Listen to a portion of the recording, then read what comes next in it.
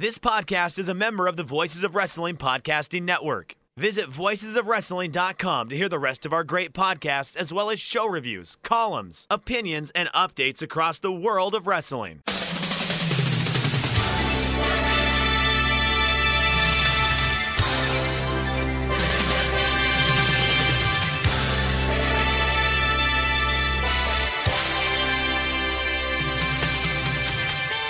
Hello everybody and welcome to the TJcast. I'm John Abraham, joined by David McDonald. How's it going, David?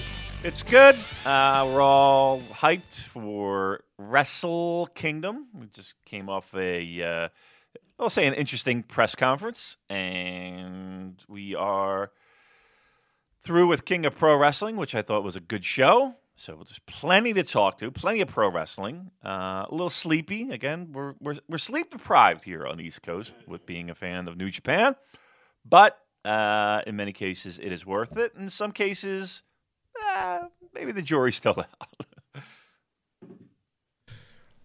First thing I wanted to say, Damon, is just to mention the Typhoon Hagibis, which is really terrible. I'm having experienced a typhoon myself. Back in 2016, I was stuck in the middle of Typhoon Moranti, and I know how devastating they can be. So our thoughts do go out to everyone that is affected personally. Hope all our friends over in Japan made it through okay with not too much damage. And at SamGhurst3 asked us on Twitter, do you reckon Tony Khan will let me borrow his weather machine?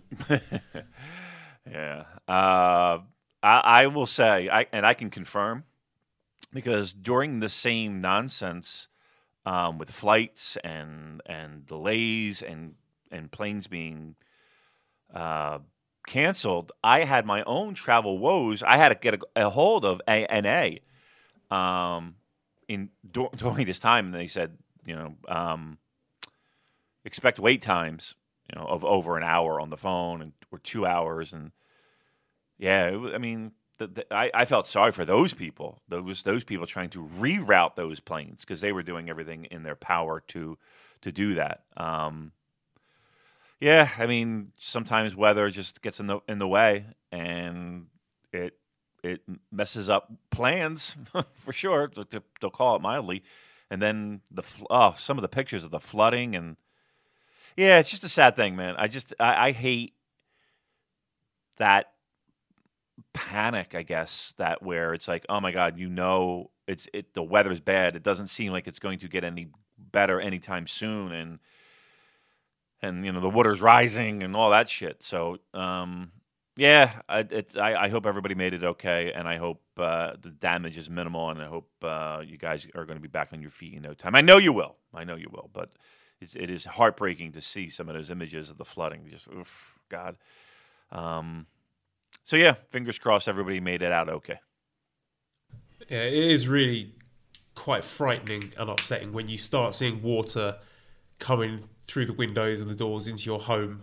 Right. Because, your home is your safe place, your special place where you expect to, everything to be okay, where you can go after a long day at work and, everything's fine. And then just, it's kind of like that's being invaded or violated. And it really messes with you. So, seeing what happens in the New Japan dojo and everyone working so hard to clean that up and try and salvage what they can, it did resonate with me. And hopefully everything is on the mend now. Yeah. Did you see the rugby team, the Canadian rugby team? They had one of their games canceled. So in lieu of that, they were helping out, weren't they? Yeah. I thought that was a great job by them. Excellent job by that Canadian rugby team. And then they got the win, right? So I know the media loves to make sport be this Band-Aid for the world, and it's just they did it with 9/11, with the Mets again. I think it was the Mets and the Yankees game, I think. It was good to see, just some hopefully as they'll say, smiles on faces for just a little bit, just to kind of get their minds off of it. And again, King of Pro Wrestling, I think, helped in that as well. And I know I heard Kevin Kelly literally was, half an hour either way, and he wouldn't have made the beginning of this show. he's in a t-shirt, casual Kevin running into the arena just in time to make the broadcast. So again, a lot of travel issues, a lot of travel woes. But even with that said, I thought King of Pro Wrestling turned out to be a really good card. I think in the end, some of the changes were even better than originally was planned. And then, we come out of it and we're inching even closer and closer to two nights at the Dome and a third night on the 6th for the enhanced Dash show. So it's going to be a fun time in Tokyo. Just a couple of quick news items before we dig into the meat. CMLL are reportedly pressuring companies to not use Dragon Lee. New Japan, we know, are still selling Dragon Lee merchandise. They're selling coin purses with Dragon Lee's mask. But it seems likely that he will have to change his name because our understanding is that CMLL own the Dragon Lee name. And he'll probably still be working with New Japan, just not on the same tour as the CMLL guys. But just seeing that CMLL trying to get other companies not to use him. I guess ROH didn't get that memo because they seem to be trying to milk him for everything that he's worth. They're trying to get him on every single show that they can. So your thoughts on this? You think we will be seeing Dragon Lee continue to work with New Japan in the future? I absolutely do. And it would be silly for New Japan not to. He's, to me, one of the shiniest toys, for lack of a better term, out there that is available. And again, this is a company that trusted him enough to put the junior heavyweight title on for a decent amount of time. No, I would lock him down. Like I said a couple of weeks ago, I would lock him down immediately and try and put his name to some paper. He's apparently a bit notorious for not being a guy to sign contracts, but I mean, I don't know where that's come from. But hey, do what you can, New Japan, to lock him down because to me, he's just a talent. And he makes everyone around him better. So no matter where you put him. So yeah, if we can find a way to do that, I think that'll be the smart thing to do. And again, it's not like it's Joe Flip Flop that we're trying to sign here and ruin a relationship with CMLL. And I don't think this is a ruining relationship kind of thing. To be truthful, I really don't. And if we're getting into pro wrestling pettiness, and pro wrestling can be fucking petty, it's just keep him off the CMLL tours. He won't work a Fantastica Mania. Okay, great. Woe is me, right? Okay. Bring him in when they're not around and then work around that issue, that uncomfortableness, that pro wrestling pettiness. Work around it. I think we'll be just fine. So he has been announced for 4 ROH events in November. So if you want to see some Dragon Lee between now and the next time he's in New Japan, go and check out some ROH. The other thing was, it appears the rumours of Tomoyuki Oka's disappearance were greatly exaggerated as he re-emerged. The Great Okan and his partner Rampage Brown are the new Rev Pro Tag Champions. They're part of the Legion stable with Sha Samuels. So he's looking great. He's got his new gear, some cool new trunks. He's got the beard, the hair. From what I understand, he's going to be there until next March. So I guess if he is picking up some tips from Sha Samuels, then he'll be a shoo-in to be in Bullet Club for all the ref bumps. Right, that's true. That's a very good point. Again, it's good to see. Again, we heard family issues on that one, right? So I know there was some concern. I know there's a lot of mystery when it comes to Young Lions and where they are and what they're doing and how they're getting over, and have they fallen off a scooter or a motorcycle or skateboards or rollerblades or whatever the case may be. Life-threatening injuries. All this drama with the Young Lions. But rest assured, we're okay there in England with new tag champions. So good job by us and good job by everyone there. Good. And the news from today, there was a post King of Pro Wrestling press conference. Ah! Luckily, I didn't have to stay out late for it. It was a nice, convenient 2:00 in the afternoon for me. Yep. So the upshot of this, well, the first thing that I noticed was website's been up. Yeah, I'm sorry. I know.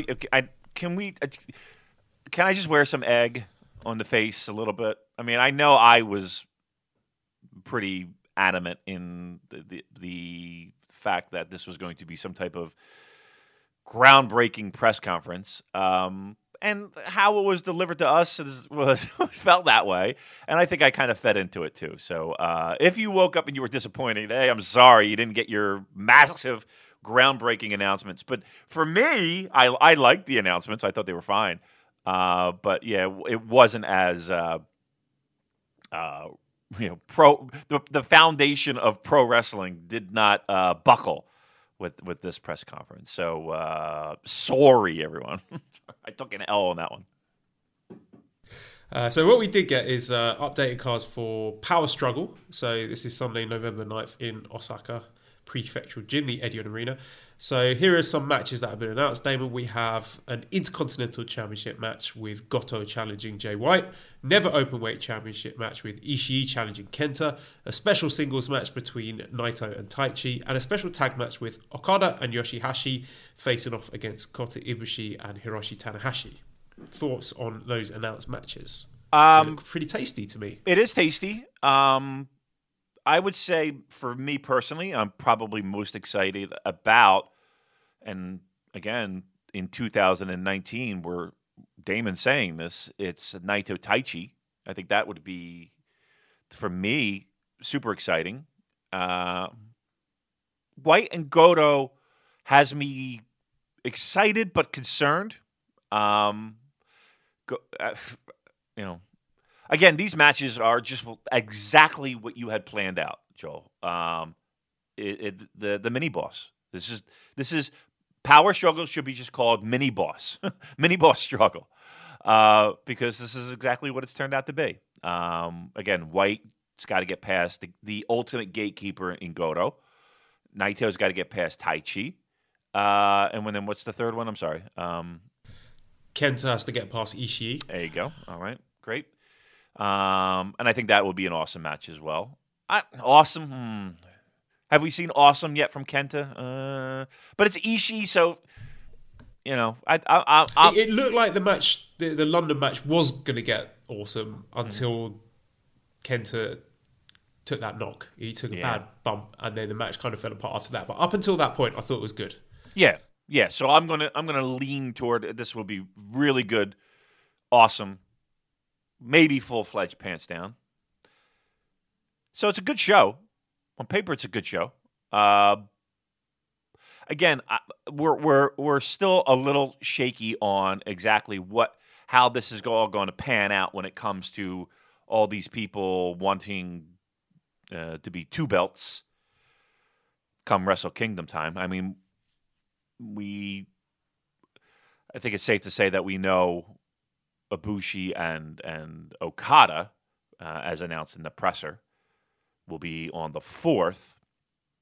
So we'll see how it all pans out. We really don't know anything for the 5th right now, do we, Joel? No, so that was going to be the next thing I say. It was official for January 4th that we get the IWGP Heavyweight Championship match with Okada defending against the G1 Climax 29 winner Kota Ibushi. And Okada said that he's not interested in winning the IC title, but he would do it for the novelty, and that he would be open to defending his championship on both the 4th and the 5th. So again, nothing official there, but I think enough groundwork laid for us to reasonably expect a title versus title match on the 5th. Do you agree? I do. I mean, I think it's just... I mean, there is too much groundwork in the past, and now it feels like we have this little bit of a foundation where it's constantly mentioned.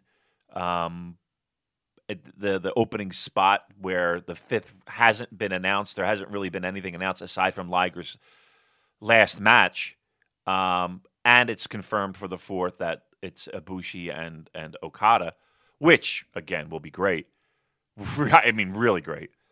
So yeah, it does leave the door wide open for some type of final on the 5th to have a 2-belt situation. Does that? Do you think that gives away the idea of the finish for the 4th? I don't think so. No. If it is the 4 people that we speculated, Naito versus White facing the winner of Okada versus Ibushi, then I do lean towards it being Okada Naito on the 5th. But would it stun me if it's Jay White to go through? Absolutely not, given all the rub that Jay White's had. Would it stun me if they go back to Ibushi Naito because, they want to save Okada Naito for another time where they can properly build it up and there's time to sell tickets out of it? No, that wouldn't shock me at all. I think any of those permutations, so what we're looking at here, could potentially be on the 5th, it could be Okada versus Jay White again. It could be Okada versus Naito. It could be Ibushi versus Naito. It could be Ibushi versus Jay White again.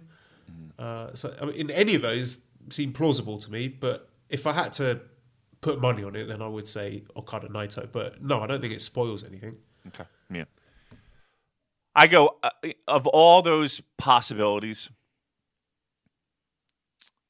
I don't think the word have to. You have to do X. Because I think you could fit any one of those scenarios in on the 5th, and it could definitely work. I'm leaning hard though toward Okada Naito. I think that's the match you got to go with. I do. And again, it just might be the fact that we're all waiting for this Naito thing to play out, but and there's really been people are hanging their hat on the fact that, well, you can't get any lower, right? They have to have this faction and team get a positive somewhere because you didn't see it at all in King of Pro Wrestling. You really didn't. You didn't see one positive thing if you're an LIJ fan coming out of King of Pro Wrestling other than, well, we've now reached a new low. Maybe this is our redemption course. I think it's Okada Naito with Naito finally coming back and winning. I don't know why I'm saying that because again,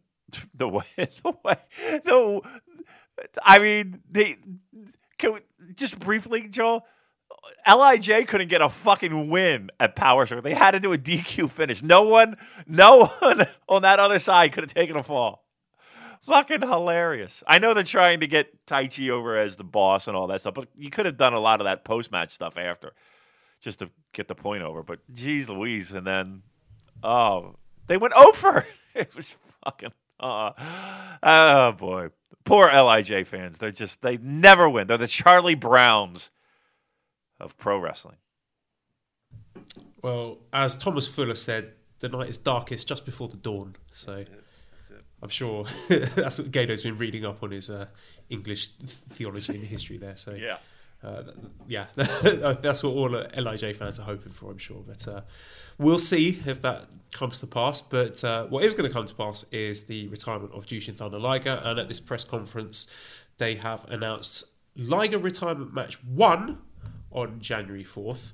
So that will be Jushin Thunder Liger, Tatsumi Fujinami, The Great Sasuke, and Tiger Mask with El Samurai against the team of Naoki Sano, Shinjiro Otani, Tatsuhito Takaiwa, and Ryusuke Taguchi with Kuniaki Kobayashi with a special referee Norio Honaka. So, yeah. Damon, your thoughts on this contest? I mean, this is a hodgepodge of, and I mean that in an actual good way, of Liger's career. I mean, this is Liger's career in a nutshell with, his idol, Tatsumi Fujinami, and literally going through the years of feuds from the 90s with, Sano and Sasuke, and even El Samurai being in the corner, Otani. I mean, it goes through, I mean, the first match Liger had at the Dome was with Kobayashi, in the gimmick. So it just runs the entire course of his junior heavyweight career. So from that nostalgia tug, it's going to be awesome to see all of these people in the ring for me. You see that it's a 60-minute time limit, y'all? There is no fucking possible way this match is going 60 minutes. No way. David, it's probably going to take them 60 minutes just to get all of them in the ring. Yes, I know. And I hate to say this. Again, I love this. I think it will be a moment that I will take to my grave. It will be an amazing thing. The best part about this is going to be the entrances. Let's be very honest here. I mean, Otani can still go. You see him all the time on, if I'm not mistaken, All Japan shows, and even if I'm not in the past, Wrestle One shows. And Fujinami is still in pretty great shape, to be honest with you. I saw him. Where did I see him? I saw him at a couple of years ago. I'll say maybe about 4 years ago, at a meet and greet in Rahway, New Jersey. I saw him, and he looked great then. I can't imagine him falling far from that. Sasuke, I don't know. I haven't seen Sasuke in a while. Tiger Mask, we all know. Taguchi. Sano, I'm not sure. He still wrestles sometimes. So I'm sure he could still do okay. Again, I'm sitting here thinking like, okay, well, how are they going to do this match? Right? And again, I can't imagine it being anywhere sniffing greatness, but this is not what. How many bumps? Right, exactly. In total, do you think? I think it'll get Liger, obviously, and I think Tiger Mask and San. I mean, when you're going through this list, you're going like, all right, who's going to be the workhorse? Who's going to be the workhorse of the team? Okay, here's what I want. Tiger Mask and Taguchi to start the match. Right. And just refuse to tag anyone else in. I mean, again, Sano still wrestles occasionally, and Otani, so they could be okay. But yeah, I think it's going to be a very safe style match. Excuse me, as I cough. But again, if you're a fan of Liger in any way, shape, or form, and have gone into Liger's history and watched some of these matches on World or on VHS or whatever the case may be. Again, this is a pretty cool moment in the sense that this is your life, Jushin Liger Pro Wrestling. I mean, aside from guys like that are no longer with us, they really pulled everybody they could to get in on this match. I would love to see Sayama in some fashion. I don't think Sayama would do it. I don't see why not. He does pro wrestling stuff. Maybe they couldn't get him. I don't know. That's the only one of that group where I'm just kind of like, it would be cool if Sayama would be there. Again, taking aside the people that are no longer with us.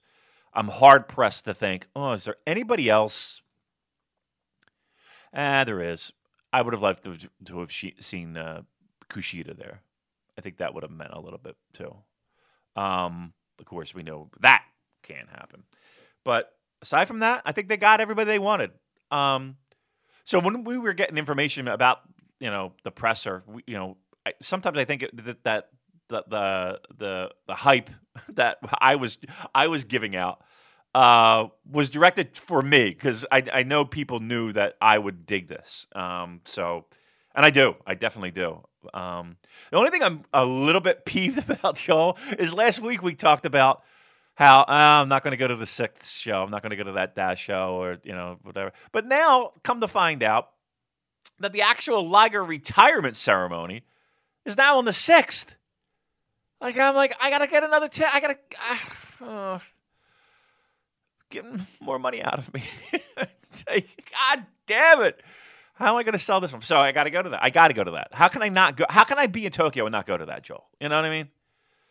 So I got to find a way to get there and tell my wife that we're going there. boy, am I gonna have a big credit card bill come for gifts and makeups and stuff like that because she's doing 2 wrestling shows. Got to go to that. So it's fun. I like it. I could see where people sometimes I don't know. People aren't really scratching their heads, are they? No, not at all. I think for the people that weren't expecting a big announcement are pleasantly surprised by this. I just think people who had stayed up to 2 a.m. expecting something huge were disappointed. So it's just a question of your expectations going into this. Right. And I apologize if I helped fuel that. If I did, sorry. But you'll be all right. Take a nap later on today. You'll be fine. Don't blame me. Jerks. All right, what else we got?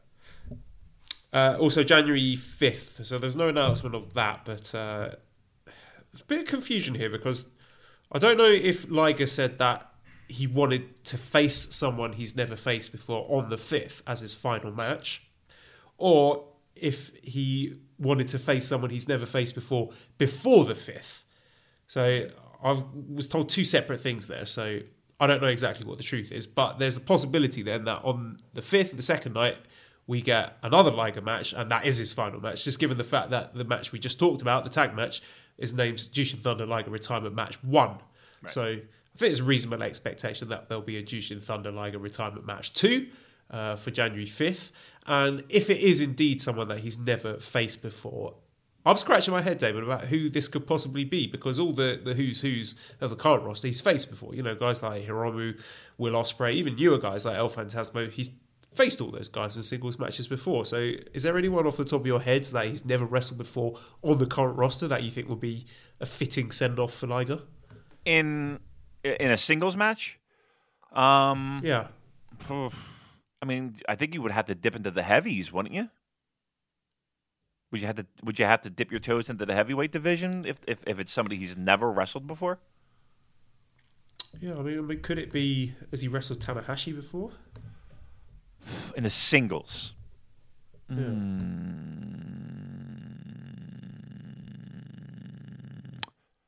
I'd have to cage match it. Off the top of my head, I don't think so. I'm just trying to think of like an opportunity of where that would occur, you know, in what scenario. Because it's not like Liger was in a New Japan Cup in recent history. He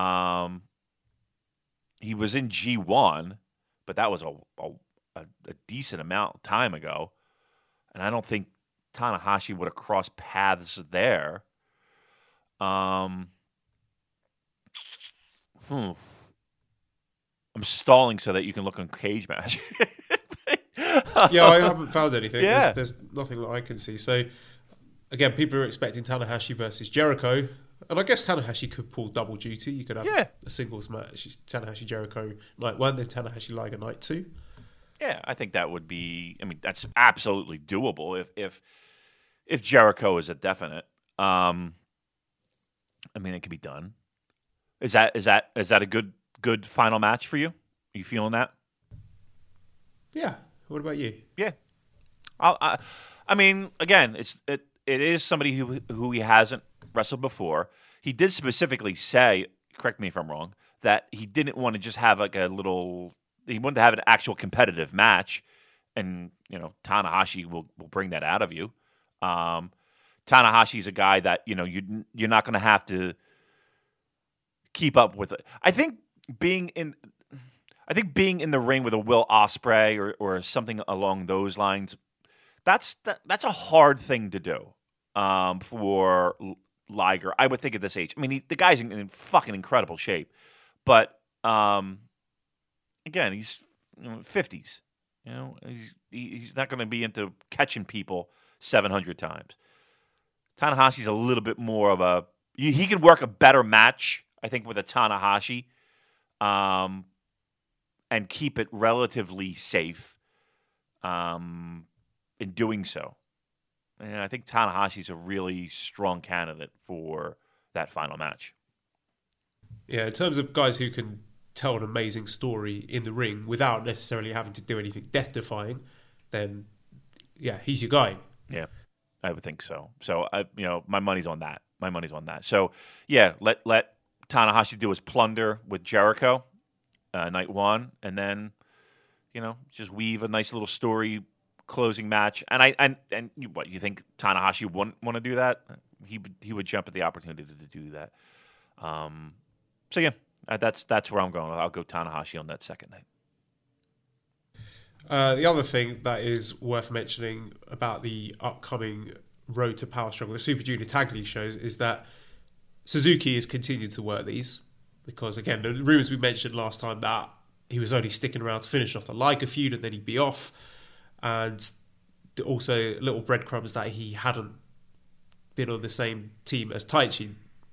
Not only is he working this tour, that it appears that he's tagging with Taichi most of these nights. So read into that whatever you will. Right, exactly. I mean, again, it is what it is. I don't blame people for bringing out information that they know. And here's the thing.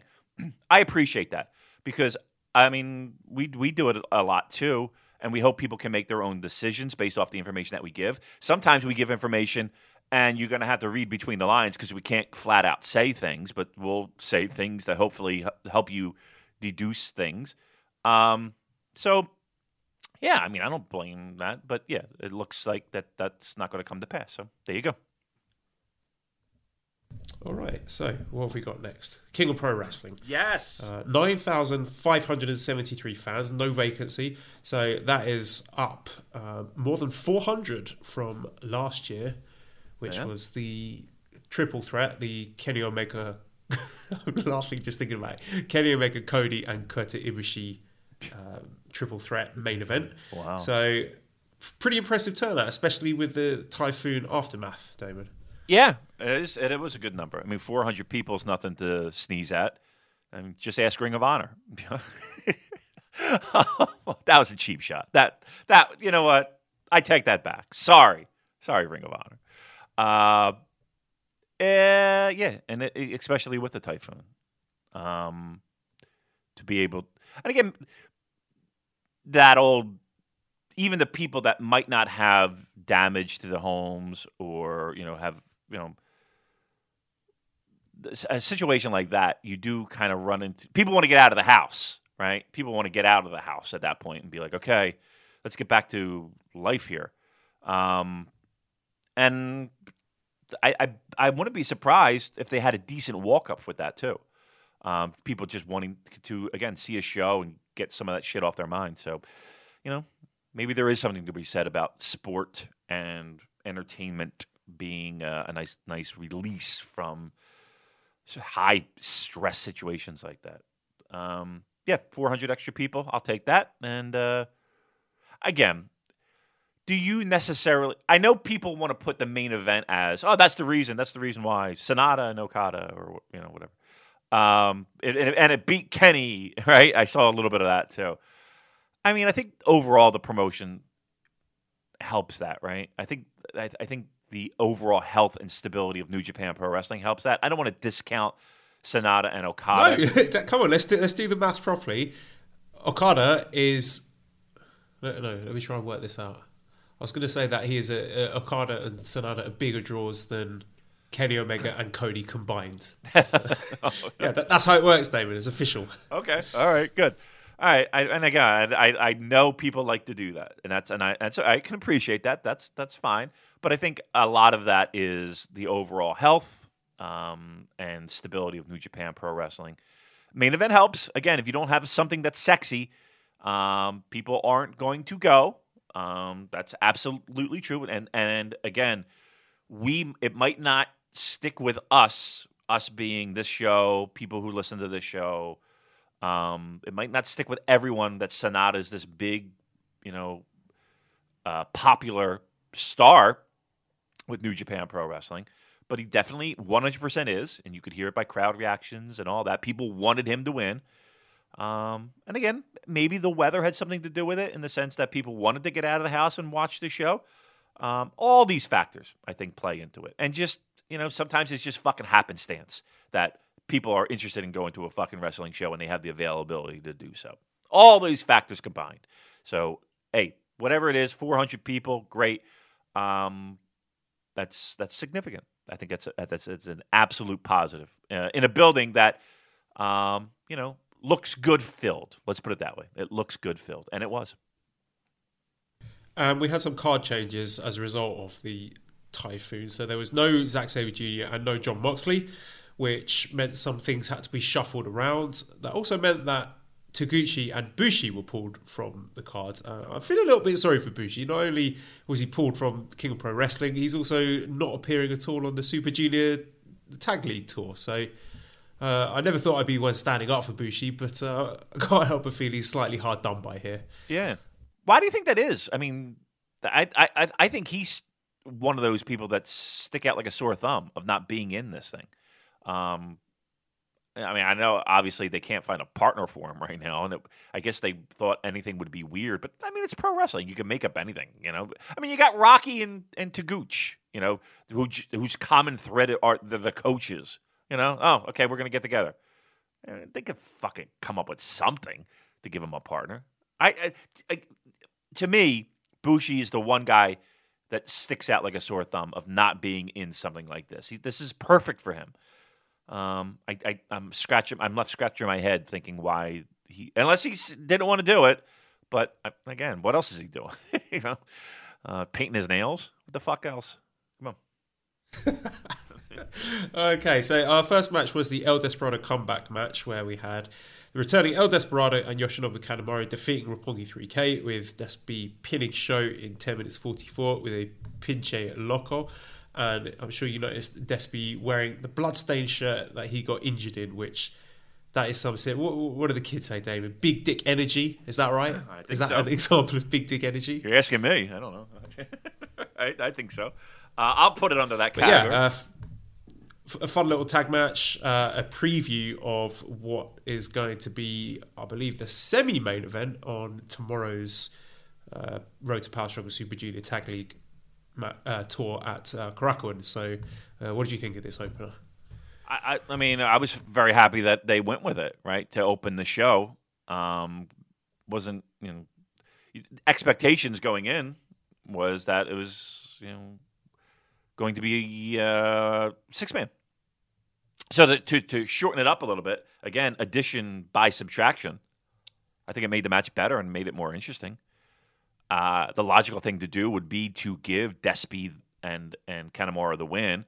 Just, they're going to be seeing them a lot in the tag tournament. I think on commentary, they even made mention that, if you're going to put money down on people in this tournament, those are pretty safe bets, and I would tend to agree with that. And again, getting Despy back in the mix, having him deliver the pinfall to get the spotlight back on him, which is well done. He looked thick, didn't he? He looked like he thicked out, like not even like defined muscle, but he looked bigger, but not like he's been sitting around eating fucking cheeseburgers. He looked thicker. Are you telling me he's going to move up to heavyweight? Is this a scoop? No, we're done. We're done in the scoops biz, I think. There's going to be a press conference, Joel. moving El Desperado up. I thought he looked good, all things considered. I mean, what was it, 6 months on the shelf? I thought both. I love that tag team. I love Kanemaru and Despy. I really do. I always thought they were like underrated segments of the show. That again, we talked about that sweet spot second match. I liked the match. I thought it was good. I thought it was a good opener, and I liked the fact that it was just a singles tag, much better than it was a 6-man. Yeah, I mean, two really good teams. They could feud forever, and I'd be fine with it. Yeah, it's great to see Despy back. He's one of my favourites. He was definitely in the running last year when we were doing our awards for Most Improved, so it was a really big blow to see him missing out on most of this year, missing out on Best of the Super Juniors. So really happy to see him back, and I love seeing him being a little shit in this match and pretending to be hurt. It's like, oh no, my jaw, and then attack them from behind. So and a lot to have you back, Despy. Yeah, and a lot of brawling outside the ring. And again, it is a Suzuki-gun, so we tend to expect that. But yeah, I felt like there was even extra nonsense going on. You made mention just a moment ago, and it was a completely throwaway account, but my heart sank for a moment. We have award season right around the corner. No, it's not right around the corner. We've got 2 months. Don't do this to me, David. I've got enough shit to deal with right now. You know what I mean? I was just like, oh my God, we got award season right around the corner. I mean, it's not even. Can we just give all the awards to Will Ospreay and knock it on the head?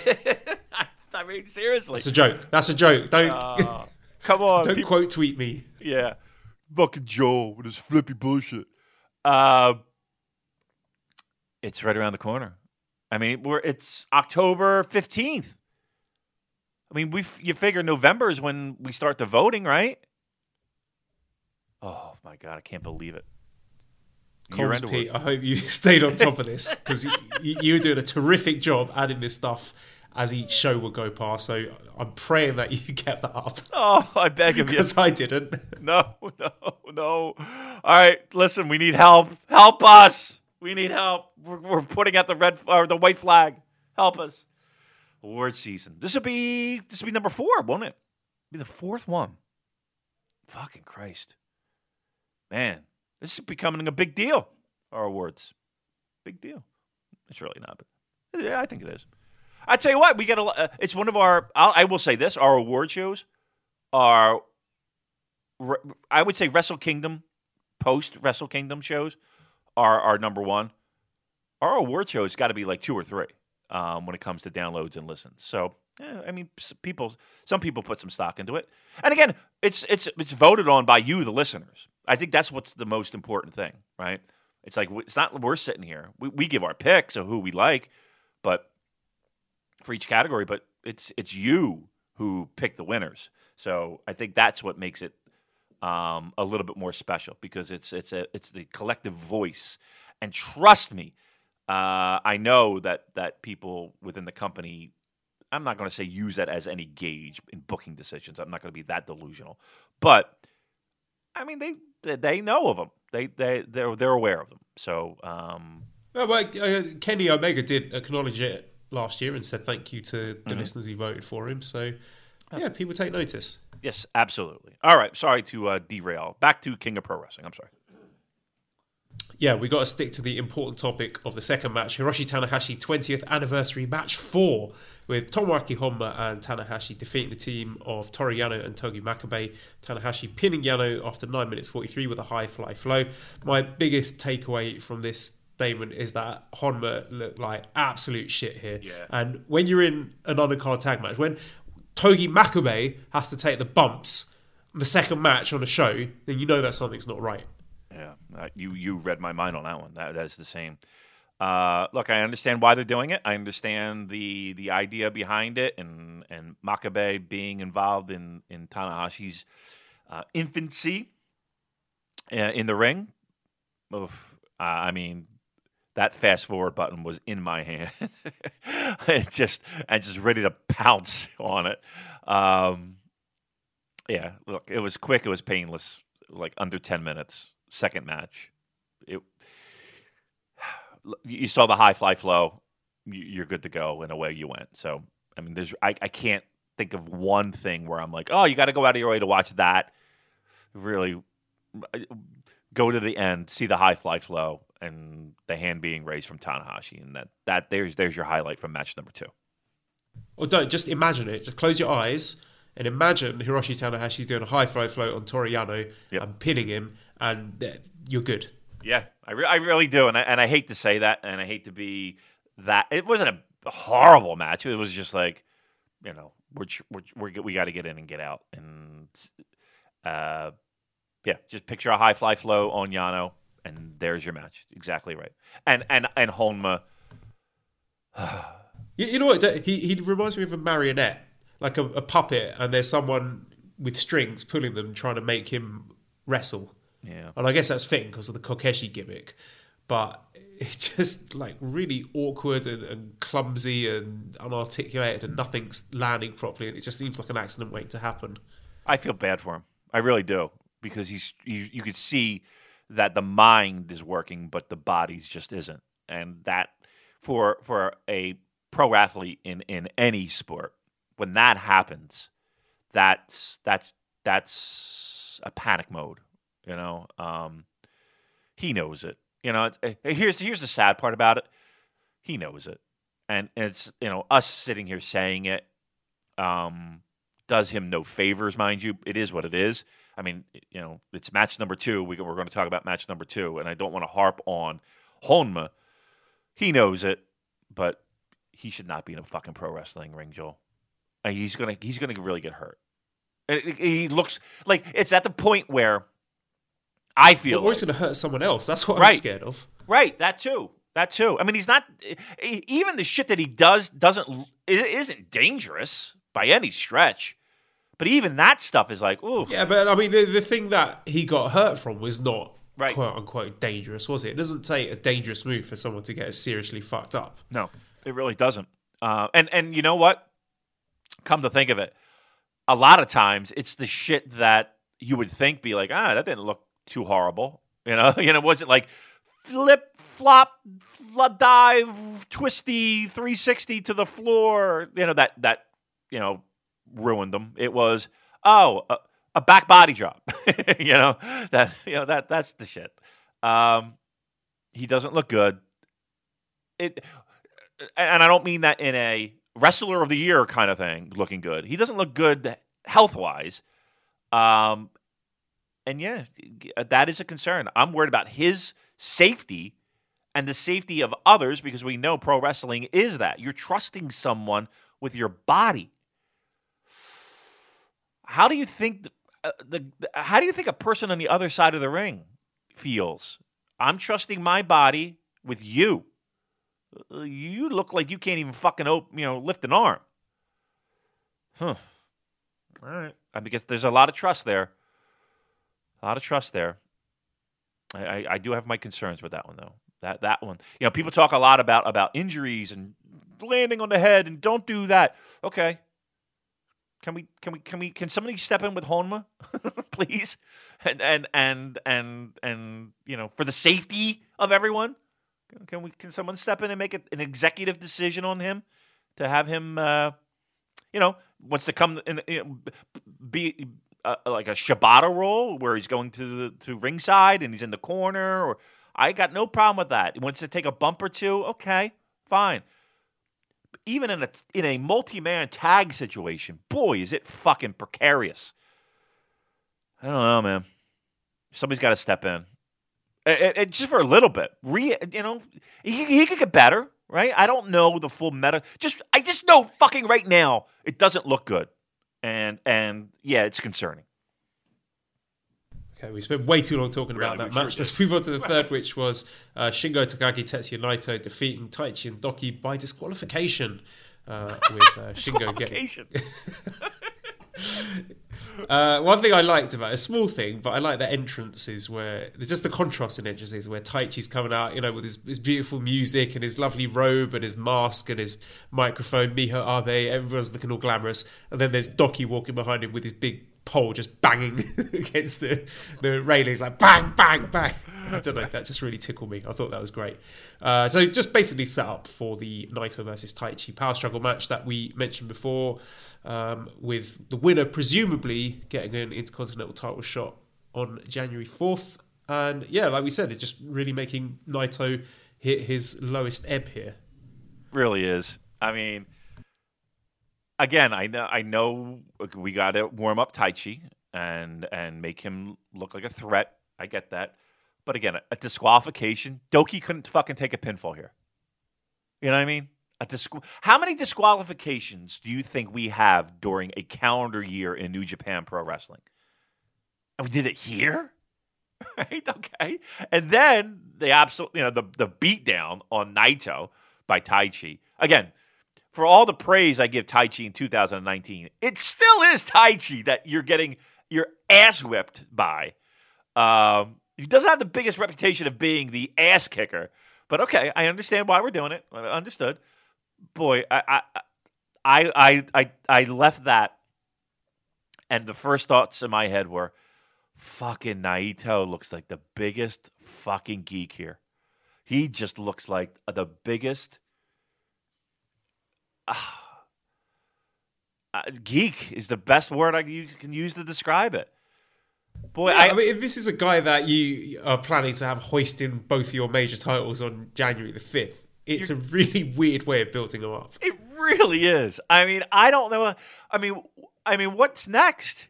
I mean, who does he get his ass kicked by next? Tiger Mask? Like what? How much lower can we go here? Fucking unbelievable what they're doing to this fan base. It is absolutely unbelievable. And LIJ as a whole. You mean to tell me Shingo couldn't get a fucking pin? I mean, Naito couldn't get a pin? I mean, you're and again, I don't want to let the cat out of the bag, but LIJ didn't have a great night the rest of the night either. You couldn't give these motherfuckers a win? You got to go DQ and then have Taichi destroy Naito? Woo. Wow. Unbelievable to me. But hey, again, we're gonna bring him down. Joe, give me a scale 1 to 10. The Super J-Cast scale of 1 to 10. This is where we weigh our drugs. What is this Naito thing going to happen? Would it stun you if we get to Power Struggle and then him and Taichi having their wrestling match and then Taichi whips out the Iron Claw, pops him in the face, Black Mephisto, 1, 2, 3, Taichi wins, Taichi's going on to Wrestle Kingdom. Would that stun you? Yes. It would. It would absolutely. It would just boggle my mind. Again, and the thing that I'm hanging my hat on here, Joel, is it's fucking Naito. It's not. This is not Jeff Cobb. It's a guy who you absolutely could build. How many times do I say, Joel? Not everyone can be the fucking IWGP Heavyweight Champion. I say it just like that too, right? I say it all the time, and that's a good thing. He is one of those guys that absolutely you could plop him in there and away you go. And trust me, he could, I feel like, be a guy that you could at least a year, maybe 2, work around that heavyweight title. Right? I really feel like you could. And right now, even after everything they fucking done, the guy, listen, there is something to be said here. The guy is fucking Teflon. You have gone out of your way to, I hate using the term, but after this, it's like, is this burying? Are we in burying mode yet? They've really gone out of their way to cut this guy off at every turn. Hopefully, with the hope, and there's absolutely zero, zilch, nothing that says that he's going to Wrestle Kingdom and winning the title. There really isn't. There's nothing in this booking that's telling you, aside from... It's fan fiction, isn't it, David? Yeah, it's absolutely fan fiction. Trust me, right? There's nothing there. Except, how could they do this? So they have to go this way, right? That's what we're hanging... That's what our hopes are on here, if you're an LIJ fan. That's what you're hoping on. That's where you're resting all your hopes. Fucking amazing. It's fucking amazing. So I ask again. When Naito's last singles win was? Last singles win? Yeah. When he won the title? No, it was the 8th of August when he beat Jeff Cobb. Okay. In the G1 Climax. Wow. So, and I mean, it's assuming he beats Taichi, which is going to be November the 3rd. So you've gone from August to November with no singles wins. And this is a guy that you're trying to heat up for the big glorious moment at Wrestle Kingdom. Right. I mean, I'm sure they have it all mapped out But it feels like we're running out of time. I'm in a panic attack over our fucking awards. They gotta turn this guy around from a guy who's got his ass whipped by Taichi to holding up that title at the end of the fucking night on the 5th. God bless him. God bless him. And again, it's Naito. So he is if they do this, and I'm right now I'm in the ifs. If they do this, what kind of a fucking pro wrestler is Naito to be able to bounce back from all this stuff, right? And I still think would be just as hot as he was before, right? I'm sorry. I know people are gonna fucking whatever. Hindsight being 2020. Do you think Naito should have beat Okada at the Dome? Given how everything played out with Kenny Omega, how his title reign was basically a starting point to launch All Elite Wrestling. Right. You'd have to say, yeah, if you could go back. I mean, it didn't hurt the company in a business standpoint. They had a great year, but if I were to go back and redo that, then yeah, I think Naito should have won that one. Yeah. Again, hindsight's 2020, but okay. All right. I'm kind of in the same boat. All right. There you go. I think we got the point across with Naito. It left me scratching my head. Again, a DQ. Nobody on the team could fucking pin anybody on that Suzuki-gun team. Really? And then, again, I understand the beatdown more than I understand the DQ. Beatdown had to happen. You got to heat up Taichi. But again, it is fucking Taichi kicking the shit out of Naito. All the clean jobs that he's done. Again, I hate to say, I can't get off of it. The motherfucker did a clean job in that Lowell tag match, and everyone's looking at each other like, what the fuck was that? Are you kidding me? Joe, it's on World right now. It's on World. They uploaded the shows. Just watch that fucking match. Clean as a whistle. Whew. Boy, oh boy. Boy, oh boy. Getting fired up here, David. 3 matches in. I know. All right, let's move on. Okay, 4th match. Nice gentleman to calm you down. A special singles match with Minoru Suzuki defeating Jushin Thunder Liger. 17 minutes 38 with a Gotch-style pile driver. And we saw Battle Liger for this one. I've heard a few people talking about the match saying that the way the match played out didn't really fit the build-up. That it was built up like a blood feud with two guys who promised that they were going to go out there and kill each other, but then had what I think by and large was a very sort of pure wrestling match with lots of grappling and exchanging holds and counter holds and catch as catch can. So what were your thoughts on that? Yeah, I agree. I'm in that camp.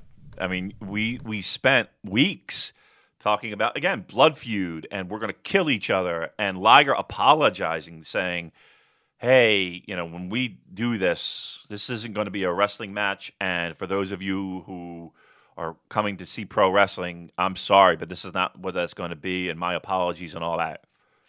And the opening spot is that, they're doing the finger touch thing, ready to lock up. You're locking up, and then they're going for... I want to jump in. I understand that does sort of fit the story with these guys and the Pancrase match that that never happened between them. Yeah, it was 18 years ago. To be fair, if WWE did something like this, then people would be ridiculing them for it. So I'm not saying that the same should apply here. I just wanted to point that out. Yeah, I mean, again, I'm going on the record as saying I really liked the match a lot, and a couple points I'll bring up in a second. But the beginning was where it took me out a little bit. Like I'm expecting bell ring, and we're almost hockey fighting at this point. And we're going for ankle locks and shit, which was okay. All right, just seemed a little weird. But I really enjoyed the match a lot. Joel, both these guys. Here's the scenario. let's just take Suzuki and Liger out of it for a moment. You have two 50-plus-year-old guys that you need to go over 10 minutes, close to 15 minutes, singles match. How confident are you that you are going to get a match of this quality from those two 50-plus-year-olds? Pretty amazing, right? I'm just trying to work out what's their combined age. It's like 106. Something like that. Something like that. Yeah. And we've seen guys on the wrong side of 50 go out and have high-profile matches in other companies, and it is ugly as sin. Yep. And it's very, very bad. But you're watching it, and it's like you're seeing two 30-year-olds having a match. Yep. Excuse me. And you think, sorry, why is this guy retiring again? He can still go. I swear, right? And again, I do like the idea of, Suzuki is in the mix, and he is a little bit more weathered and able to take more of a beating than Liger. And at the end of the day, that's where Liger fell short. He just didn't have that in him. To be able to force his way through, especially through a guy like Suzuki. Again,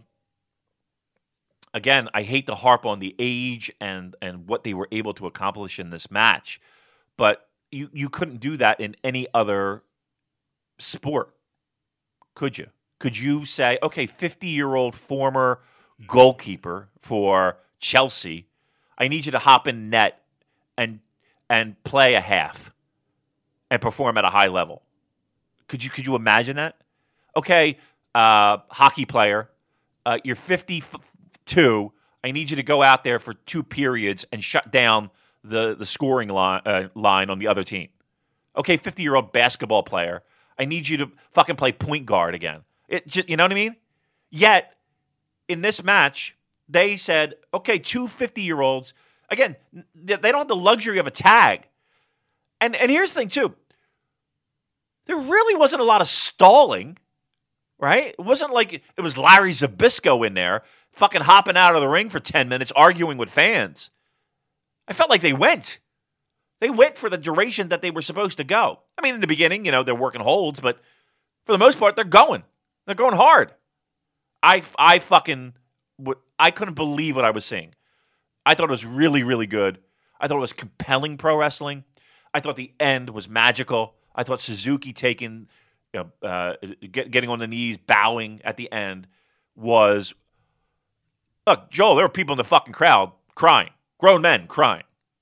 And I'm not going to lie, I got a little choked up myself.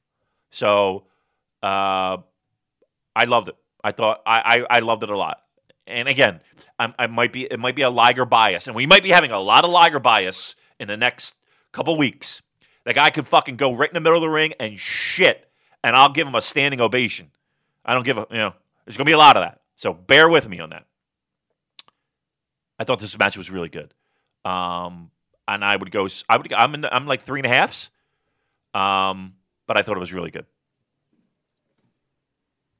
Yeah, I think bell to bell, I found it really compelling, but the story as well, and just the fact that we didn't get the fairy tale win for Liger, because at the end of the day, it's a junior facing a heavyweight, and Liger tends not to win these things. But then the show of respect at the end with Suzuki chasing the young lions out of the ring with a chair, and then bowing to Liger somewhat unexpectedly, and then Liger thanking him for the match afterwards. Yeah, like you said, it's very emotional, really great moment. So definitely one that I enjoyed a lot. And I was a bit surprised, actually, because when it was moved to 4th on the card, I thought, oh, well, we're going to get like a bullshit non-finish there, and they're going to have a rematch somewhere. So I was pleasantly surprised that they went out there and had a really good match. So on the topic of Liger, we've got Chris Charlton sliding into the mentions here on Twitter to clear up what Liger said. So Liger said he wants to wrestle as many people as possible that he hasn't wrestled before until January 5th. So January 5th, it could be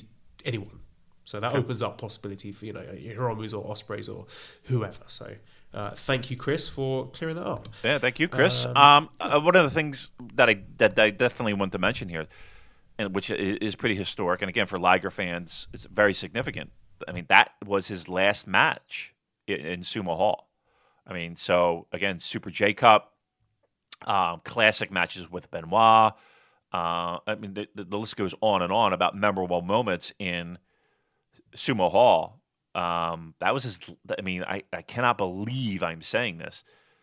And again, pro wrestling is pro wrestling, but this seems to be as legit as it comes when it comes to pro wrestling retirements. That was his last match at Sumo Hall. So significant. That's one that you want to keep in your collection because it is historic. And again, I think a really solid, fitting send off for him in that building. All right, well, let's move on to the fifth match, which was the IWGP Junior Heavyweight Championship match with Will Ospreay defending against El Phantasmo. 27 minutes, 58 seconds with a Stormbreaker.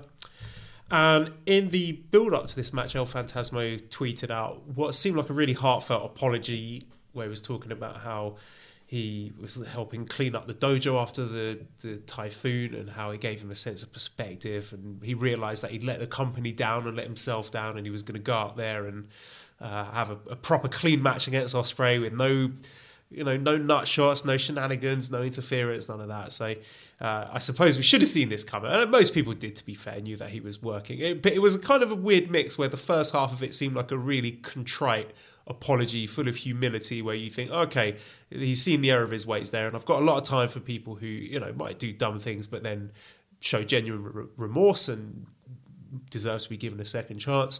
And then that was just worked into the match in kind of a weird, unsatisfying way, because it set up expectations. I was half expecting El Phantasmo just to go and kick him in the balls straight away and end in a disqualification. But they started off the match in quite a goofy way with El Phantasmo, trying to be an honourable opponent for Ospreay in a way that was really cheesy, but I quite liked. I was enjoying it because I was just waiting for the payoff. But it wasn't really paid off in a satisfying way. I couldn't even tell you how it was paid off. Was it the eye poke? Was it him throwing the chair at Ospreay after the Gino Gambino bit? But I felt it was a bit of a whiff on that one. But I mean, this is the kind of match where I wasn't expecting a great deal going in, just because of my own limited expectations for El Phantasmo and what you can do in ring. So I think it's one of those matches where if you just switch your brain off and go into it knowing that you're not going to see an incredible all-time classic with lots of psychology and perfectly executed holds and stuff, it's going to have a lot of cheesy high spots, it's going to be a bit dumb, then you end up enjoying it more. And I did enjoy this, although it went on for way too long, like at least 10 minutes longer than it should have. But that said, I thought the beginning and the end were good. Just it kind of lost its way in the middle. They were just trying to cram too much in, too many high spots, too many moves. But some of the moments were pretty memorable. Like I said, I enjoyed the start. I enjoyed the stuff that they were doing, like in the crowds, balancing over the entranceway. I thought that was pretty cool. And yeah, for the most part, I thought it was a good match. I didn't hate it as much as some people. And I also want to mention that hidden blade at the end, where he nearly took El Phantasmo's head clean off. That looked incredible. Yeah, it really did. I liked it. I liked the match. I can see where it can be pretty divisive. Where, yeah, I mean, we're hitting the craziest fucking moves in pro wrestling, and kickouts, right? I can see that. But in the same breath, I thought it was pretty exciting to see, okay, what else do they have up their sleeves? So I don't know if that necessarily means that makes for compelling pro wrestling. It felt, for me, and me watching it, it was, holy shit, look at that fucking move. Kick out. All right, well, what could possibly put him away? Oh, he's going to tightrope on the walk and, on the rope, and then, Hurricane Rana. I don't even know half the shit they were doing. And it just seemed like levels they were trying to clear on crazy moves with not a great amount stitched together to make it a cohesive match. Again, that being said, I was there for the thrill ride of it. I was there for the roller coaster of it. Again, to see what they were going to do to chop themselves. But my biggest challenge with matches like that, though, is that the majority of the time, the finish is actually a bit disappointing. Like there would be like spots where it would just be death-defying what they're trying and accomplish, and the athletic ability to be able to pull it off, both these guys together without fucking it up, is amazing. And then yet, okay, something simple is the finish, and it's a little bit deflating. Again, I like the roller coaster that I was on. I don't know if this, again, for compelling pro wrestling, that I feel like you need to make a match great. I didn't feel that. It was more of watching two guys perform at a very high level moves with a Z that was mesmerizing and amazing, spectacular.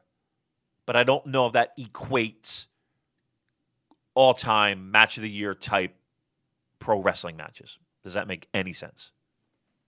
Yeah, I think we're in the same boat here. I found it, for the most part, pretty entertaining, but nothing that I'm going to go out of my way to rewatch anytime soon. I think it just basically solidified what I thought about El Phantasmo, which is that he's an athletic guy who can do some cool spots, but doesn't put together the sort of matches that I personally enjoy. Like, yeah, I agree with you. It's very much moves, all the moves. Like, I don't know, this might annoy people who are fans of superhero movies, but it's kind of like a superhero movie, like a Transformers movie or something, where you're seeing all Michael Bay stuff, like big explosions and special effects and stuff, where you're watching it and you're like, oh, okay, this is visually impressive, but it's not doing anything for you emotionally. Right. It's a Kiss concert. You know what I mean? It's holy shit, that stage and the explosions and the lights, and look at the costumes and look at the fucking... All right, but the songs, they're talking about making out in a girl's bathroom, right? You know what I mean? You're just like, okay, what? Okay. Every song's about this? All right, we get it. You like the fuck. I understand. That's kind of what it was. Like, this match was a Kiss concert where you leave being like, oh my God, it's so much fun. It was awesome. My head's spinning. But, the songs, not the best. Sorry, Mali's just delivered me a plate of delicious pad thai from my dinner. Oh, I've been lucky distracted dog. here. You lucky fucking dog. Yeah. I don't know what I do to deserve this one. But there you go. Let's move on then. I think we have some questions here. Oh yeah. Another disappointing episode of Hiromu Watch, David. Look, I give up. We said it before. We give up. He's never coming back. I'm never. How about this? Do we never mention his name again? Do we just not do it, and then it'll happen, and everyone will be happy? Look, if not there, I don't know when. And even at this press conference, there were people like, "All right, Hiromu, anytime you're no, nowhere to be found." I don't know. I wish we knew. We don't. No one does. It doesn't look like it's happening. Maybe at the Dome. Power struggle. I don't know. Who fucking knows? He's never coming back. He's on the beach somewhere. I don't know. He's working in customer service. I don't fucking know. You would think he'd be back. Is it going to be like the ending of The Dark Knight Rises, where you just sort of see Batman, what's his name? Bruce Wayne in a cafe in Europe. He's just having a lovely time, having a drink, and he just sort of nods at you, and you're like, okay, so he's not Batman anymore, but he's moved on and he's happy. Yeah. I mean, again, he's still doing his drawings. He's still... Again, but here's the thing, Joe. Motherfucker. Here's the thing. Opening this show, they do the crowd shots panning. It felt like this camera person specifically focused on this couple, who both of them were holding this giant plush fucking Daryl cat stuffed animal thing. I mean, he's still here. What are we waiting for? What the fuck is the problem? Where are you? I'll tell you what we're waiting for. We want to shop Power at the struggle. Eaton Center. What? I'm sorry. Power struggle? Power struggle. That's when he's coming back. You think so? No, I don't. But that's what the Hiromu fans are latching onto. They're like, oh, yeah, it's definitely power struggle. He's going to make his challenge then. Yeah. Okay. So, at Cody Wrestling 21 on Twitter says, do you see El Phantasmo ever becoming the leader of Bullet Club? His callbacks to Styles and Omega have made me feel that he could be the next leader after White. That was another thing that sort of took me out of the match a bit, because he did that. I think he did that in the Super J Cup, and I just feel it wasn't really earned, because he's not the leader of the Bullet Club, and he doesn't have that history with those wrestlers whose moves that he's using. And I just felt like he was, again, just doing it to do something flashy and cool without it actually meaning anything. Okay. Personally, no, him as the leader of the Bullet Club, I can't see it. All right. Well, we saw that happen. So he has to have a status to do those things. See, I didn't have a problem with it. I actually enjoyed that. The Styles Clash, the V-Trigger, Hidden, or the One Winged Angel, all of it. Like I like that. So is it because he did it? That's the problem. I was eating a mouthful of food there. I was like a real pregnant pause there. Well, if I remember correctly, right, Kenny Omega used the Styles Clash against Okada at Dominion last year, right? But the history there being that Omega was the guy who kicked AJ Styles out of the Bullet Club. Right. So then it's like, okay, I kick this guy out of the faction so I can use his move. Okay. So he doesn't I think there's got to be some kind of history to use a guy's move. And, El Phantasmo, he's never wrestled AJ Styles or Kenny Omega. So, why is he doing their moves? Right, and he's not what does even it mean? and he's not even in a position like if Jay White did that, you're saying that would make more sense than a B-level Bullet Club guy. Yeah. I mean, I see the point. So, perfect example, right? Jay White, if he did the V-Trigger and the One-Winged Angel in a big match, then you could go back to it and say, because, you go back to New Beginning 2018, where Jay White beat Kenny Omega, and that basically led to the Bullet Club as we knew it then falling apart, and the split with the Elite and the Golden Elite and all of that stuff. So, again, there's a history there where it would feel Jay White doing Kenny Omega callback moves would be earned, whereas El Phantasmo doing it is not. Okay. I mean, I tend to agree with you there. I feel like that kind of spot is now wasted. So if they ever wanted to dip their toes into that, which would be very meaningful. Again, if Jay White decided to do that at the Dome, I kind of feel like it's a little bit less impactful, right? Than now that it's been done here with arguably a B-level Bullet Club member, as opposed to like I feel like that spot should be reserved for significant moments. I don't think that junior heavyweight title match at King of Pro Wrestling is a significant moment. That is, I kind of do feel that, and I'm sure nobody walked up to him and said, "Hey, don't do that." But I'm sure he wasn't walking around being like, "Oh, I'm going to do this, and then I'm going to hit the One Winged Angel. I'm going to hit a V-Trigger." I'm sure it wasn't like vocalized outside. I'll tell you what. If it was, I wouldn't be surprised if somebody would have been like, "Nah, you're not doing that. Don't do that." Right? If he was out there talking about it. I see your point. I definitely see your point on that. And now that pretty monumental spot, potential potentially monumental spot in a big spot, big time match, it's become a little diluted. I see your point. All right. I agree with you on that one. Good job. All right, so let's move on to the sixth match, which was six-man tag Yoshihashi, Tomohiro Ishii, Hiroki Goto defeating Yujiro Takahashi, Kenta, and Jay White. 12 minutes 27. Goto pinning Yujiro with the GTR. So just set up for Goto versus White and Ishii versus Kenta. Hopefully there won't be a Yujiro versus Yoshihashi match.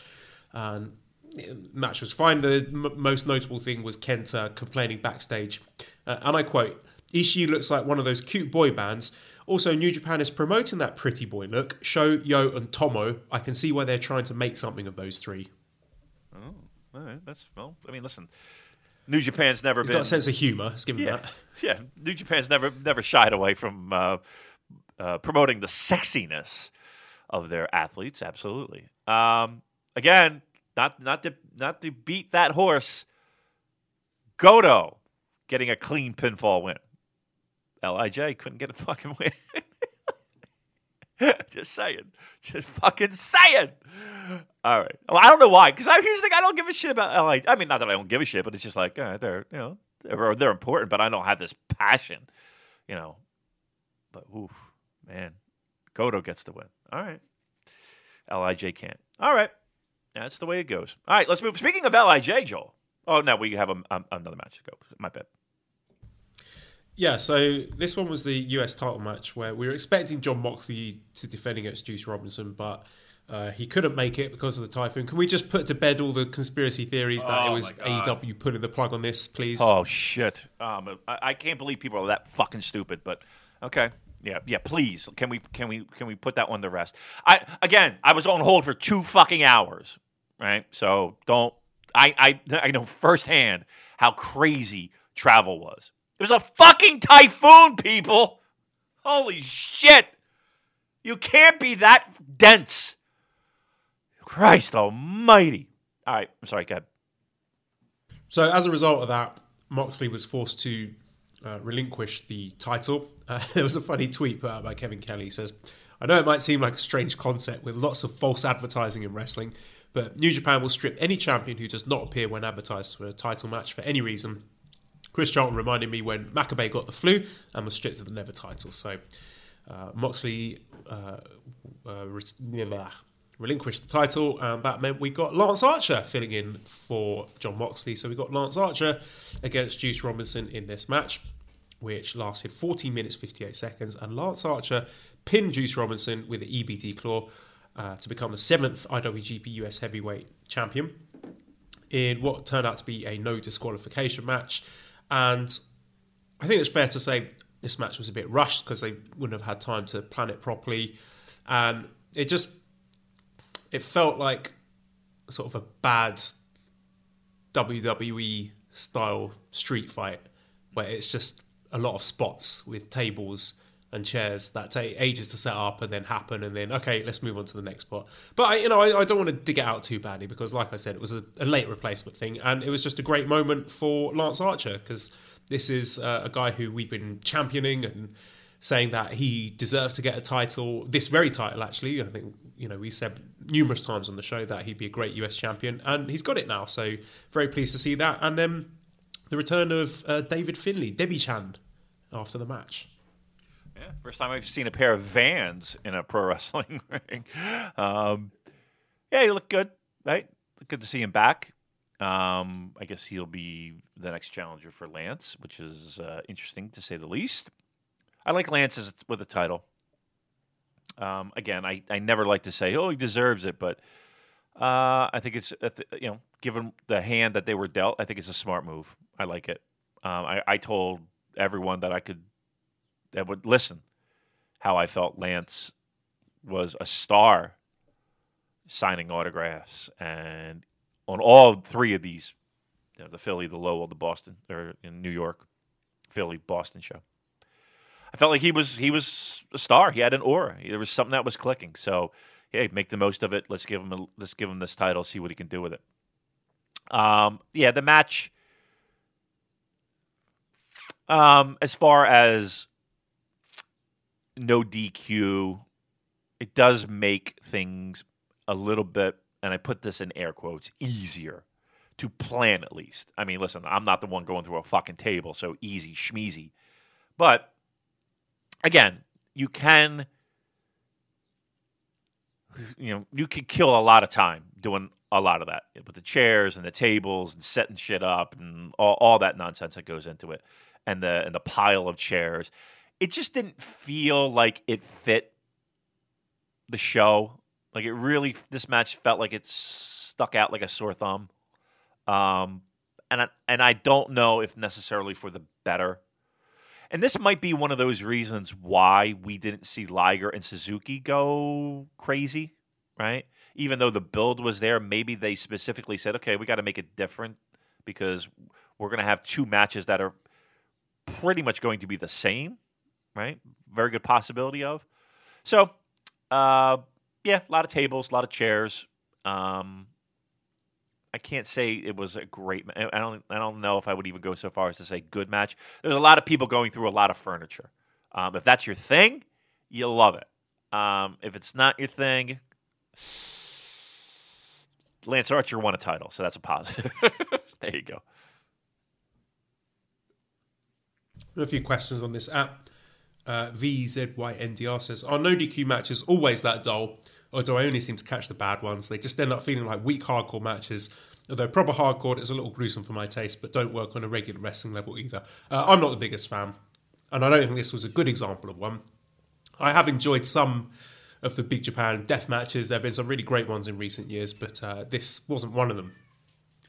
Yeah, I mean, honestly, for me, and I hate to expose my age, but I prefer older no DQ matches as opposed to current ones. I feel like current ones do have this kind of formula where we got to put somebody through a table, or we got to, that seems to be the exclamation point on a no DQ match, whereas before maybe there was a little bit more psychology going into it. Not to say all of them were great back in the 80s or 90s, but just, it just seems like everything has to end with a fucking somebody going through a table in a no DQ match nowadays.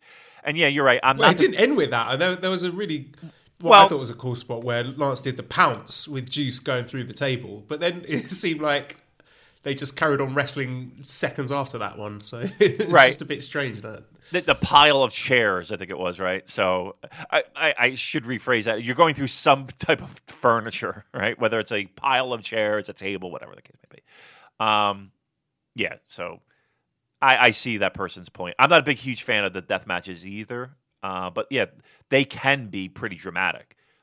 It's not all. If you can kind of get past the fact that shards of glass are going through people's backs and they'll be permanently scarred for life, and enjoy, this is a good story.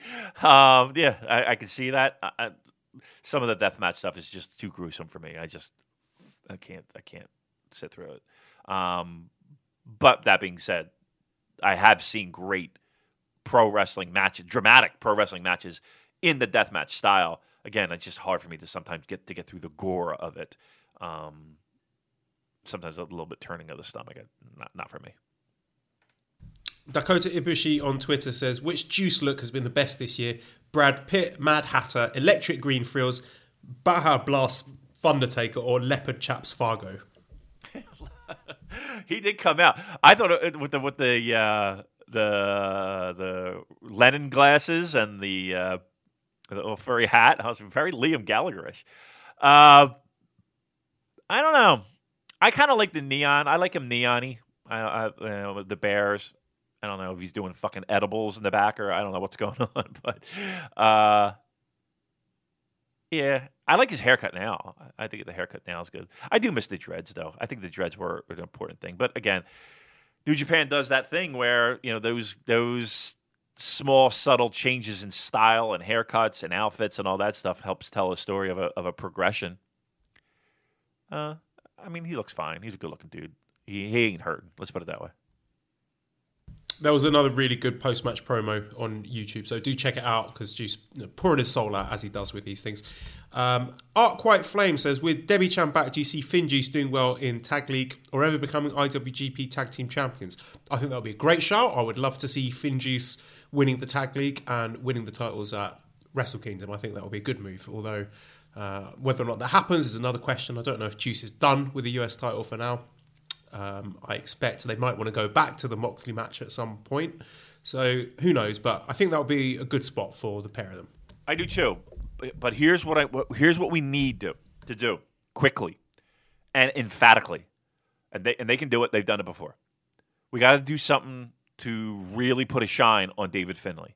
Like, he's got to pick up some big wins quickly for this to happen. Because if he's David Finlay, hi, I'm back from shoulder surgery, and he's fucking doing jobs to Tiger Mask, this ain't going to work, right? There's got to be a conscious effort to make David Finlay a bigger star than he is right now. And that means getting big wins over bigger names. It took a long, slow burn with Juice. We really don't got that much time. If we want these tag titles to move quickly, we got to. And my concern is that, okay, so now David Finlay's going to challenge Lance Archer. David Finlay's not doing, or Lance Archer's not doing the job to David Finlay this quickly, right? I can't see that happening. Lance has to win here. So again, now David Finlay returns, and he's the same old David Finlay. That can't happen for anything good to result of this. I said you need a handful of months, and that's going to determine where David Finlay fits. David Finlay's been lapped by a lot of people already. He's got to pick up big wins, or this means nothing. Yeah, agreed. Last question on the topic is John, who asked on Twitter, thoughts on show favourite Lance Archer winning the US title, long overdue. So yeah, we touched on that before. Definitely great moment for him. So congratulations to friend of the show. Is he friend of the show, Lance Archer? I don't know. He is now. He is now. Eighth match. We had the IWGP Heavyweight Championship Right to Challenge contract match. The G1 Climax winner, Kota Ibushi, defeating the challenger Evil in 24 minutes, 5 seconds with a Kamigoye. And I thought this was a good match. I think these two got good chemistry. There were some really cool spots like the double foot stomp counter to the Bronco Buster. And Evil, the moment later on in the match where Ibushi was going for the Bomaye and Evil just lariated the hell out of him. And I also think it was notable in this match that Evil kicked out of the first Kamigoye. I mean, he got Kamigoye again and pinned straight afterwards, but kicking out of a Kamigoye, not many people get to do that. So I thought Evil looked good in defeat here. And I've said this before, I think he's having a really good 2019. He had a very good G1. He's a big lad. I like to see him physically bullying his opponents. And admittedly, the result was a foregone conclusion, which did hurt the drama. But in spite of that, I enjoyed this one. Yeah, me too. Me too. I put this one slightly ahead of the main event in my enjoyment factor. I feel, again, the biggest problem that I had is at no point, and again, for both of these matches, there really wasn't a huge, oh my God, he's going to pull this one out and win factor during this entire match. There were moments where you were like, shit, there you go, but you're waiting for the kick out. And I hate when I do that. It does spoil things for me. I self-sabotage my enjoyment of a match, it feels like. Which is ridiculous, but I do that.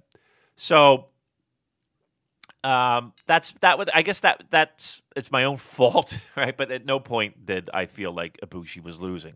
That being said, I really enjoyed the match. I think Evil is fantastic.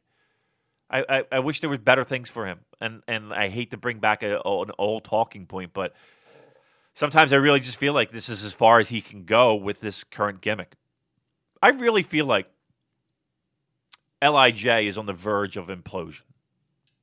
I really feel like the next thing we see from LIJ is something happening with that faction where they are no longer.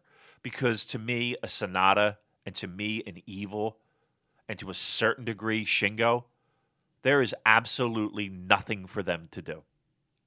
They can't grow. They can't improve. They can't reach another level being tied down to being gatekeepers in LIJ. The best thing that you can hope for if you're an LIJ fan, if you're really serious about your wanting these guys to be more successful than they are, is to break up LIJ. Because right now, this is who they are. They are gatekeepers. And unless things change dramatically, you're not going to see Evil holding an Intercontinental title or even sniff a heavyweight title. Sonata, the same thing. Right? These guys are going to be never tag champions, that level. And unless LIJ breaks up and they get into a program where they can take a next level, lose the Evil gimmick maybe, I don't know. This is their ceiling. And that's the sad state of it. So I don't want to hear everything in the Discord about this is the reality of it. This is the reality of it. So take that for what it's worth, but my opinion would be break it up and let's let these guys reach another level.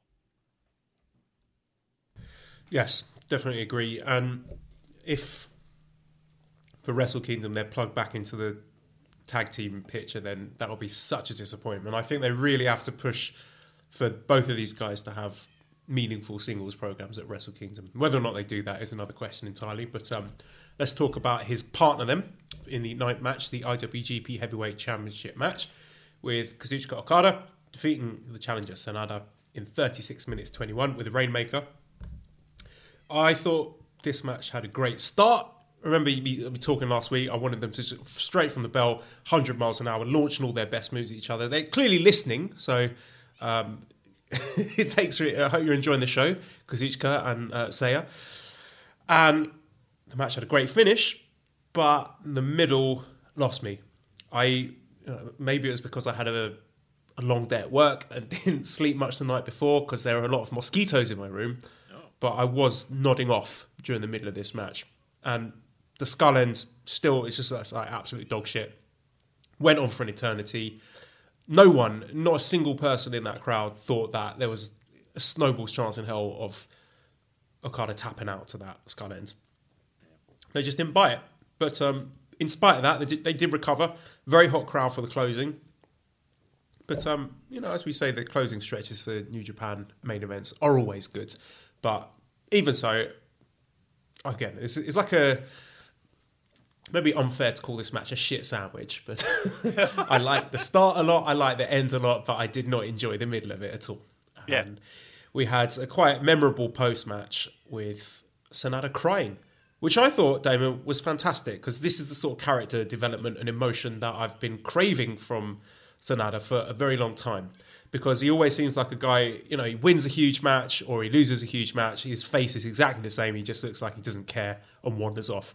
And yeah, people say, oh, that's his gimmick. But you need to see more than that. So I thought it was a really nice touch to see him actually breaking down into tears. So interested to see if that amounts to anything.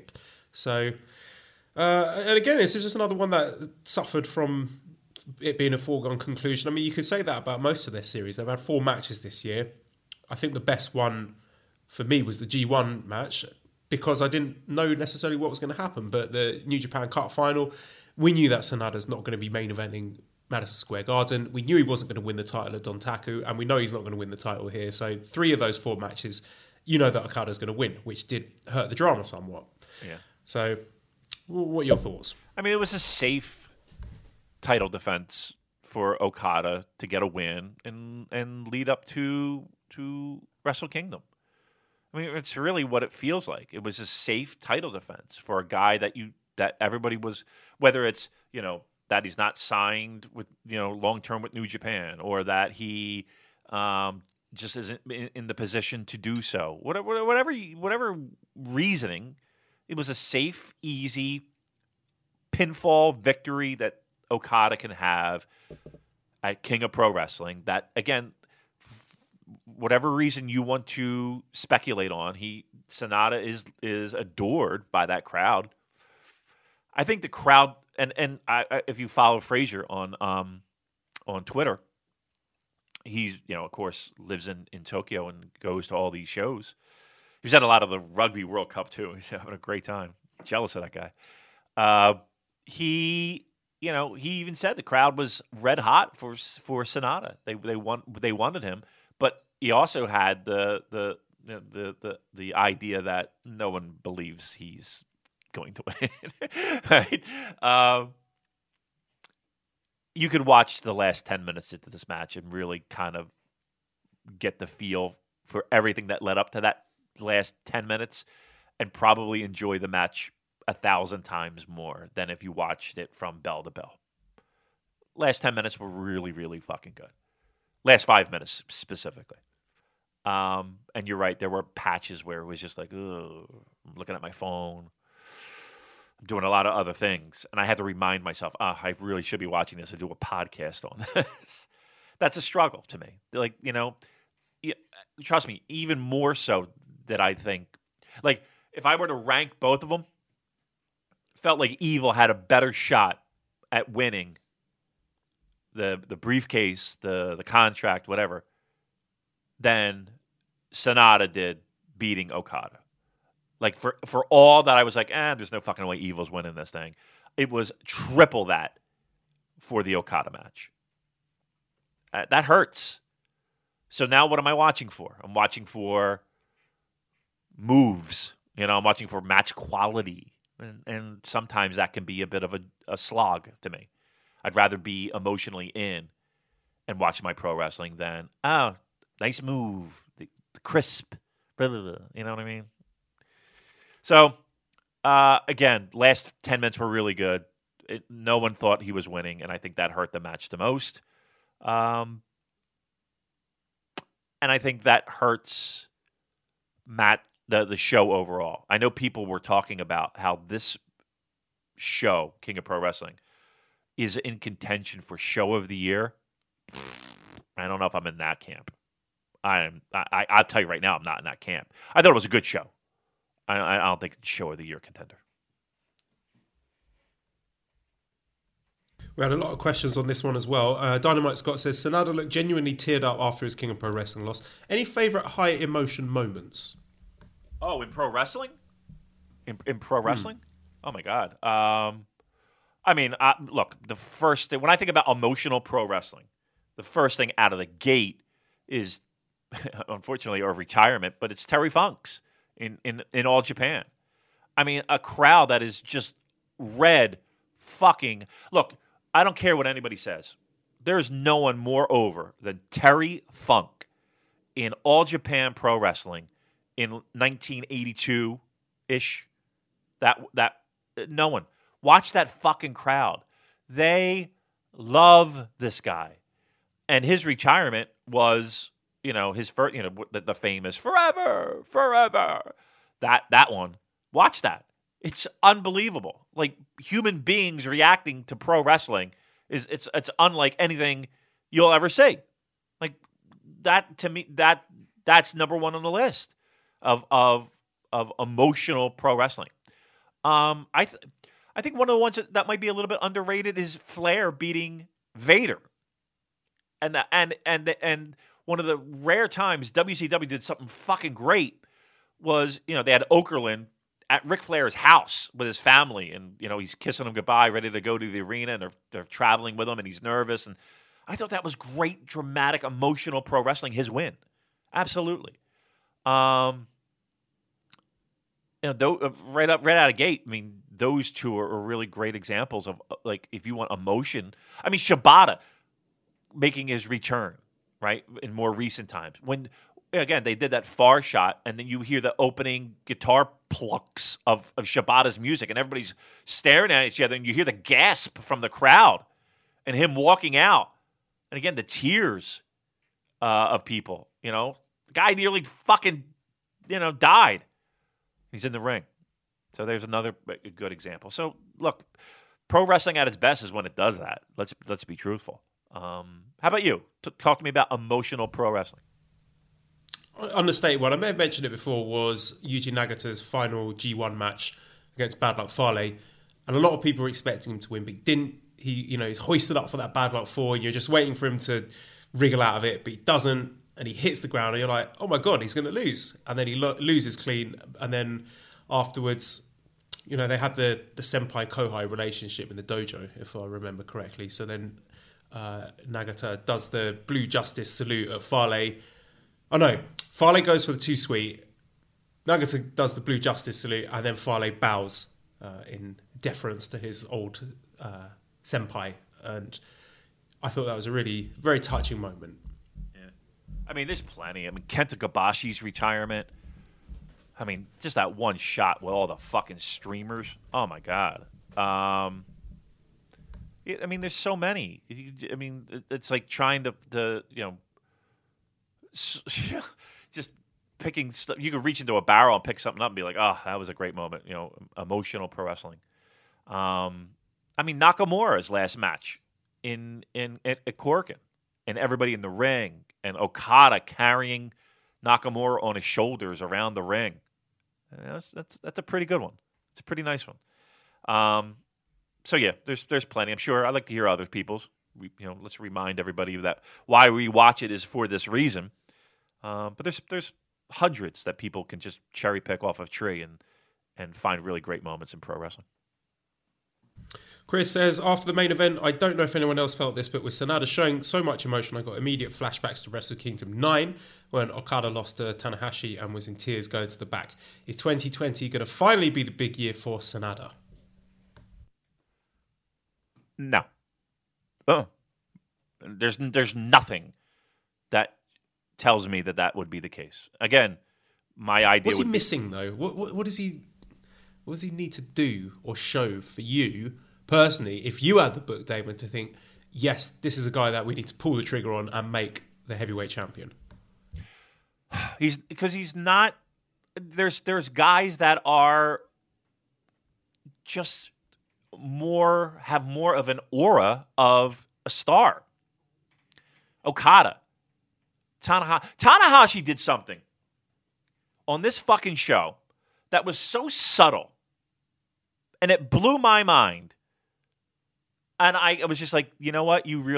So Jay White is arguing, I'm the best. I'm the best there is. No one's better than me. Goto, no. He's doing that. And he goes around, and Tanahashi's on the mic in commentary. And Jay White gets in Tanahashi's face and he's like, I'm the best. And Tanahashi just had this smug look of just an aura of a fucking star. And he just didn't get hyped up, didn't yell. And he just had this little shit-eating grin, shaking his head. No, I'm the best. And it was fucking fantastic. Like, nah, you can pretend. Yeah, I'm the best. Sanada doesn't have that. Sanada doesn't have the aura of being a top guy, right? He just doesn't. And I don't know if that's something that you learn or something that you just have. If that is that it thing that people always talk about, is that it? I don't see it with him. I just don't. Athletic, absolutely. Charisma, okay. It's a weird charisma. Doesn't necessarily stick with me, but okay. He doesn't have it. Doesn't have it. He doesn't have an aura. Even Kenta Miyahara has an aura. It's just, I don't know. It just doesn't stick with me. Like this brooding, like this. I don't even, I don't get it. Like that to me, that just doesn't equate top guy. I'm just sorry. He just doesn't have that aura. Yeah. For me, up until this point, it was the lack of emoting and his inability to cut a good promo. And I still haven't heard a really top quality promo from him. So I don't know if he just needs to build up his confidence or acting skills or whatever. But I think with the tears, it came closer. Because that, again, was a moment of emotion, which we haven't really seen from Sanada up until this point. So, question at VZYNDR says, it was my first time seeing a New Japan show in Japan. So I have a vital question. I was cheering for Sanada, but I wore an Okada t-shirt I bought earlier that day because all of Sanada's shirts look like shit. Am I a traitor, or should fashion always outweigh wrestler preference? Traitor. You're a traitor. It's funny because we talk about that all the time with our friend Fumi being a traitor. Rooting for, in some cases, Kenny Omega. But then we would be at the Dome, and he'd be like, I'm going back to Okada. I'd be like, what are you doing? You're a traitor.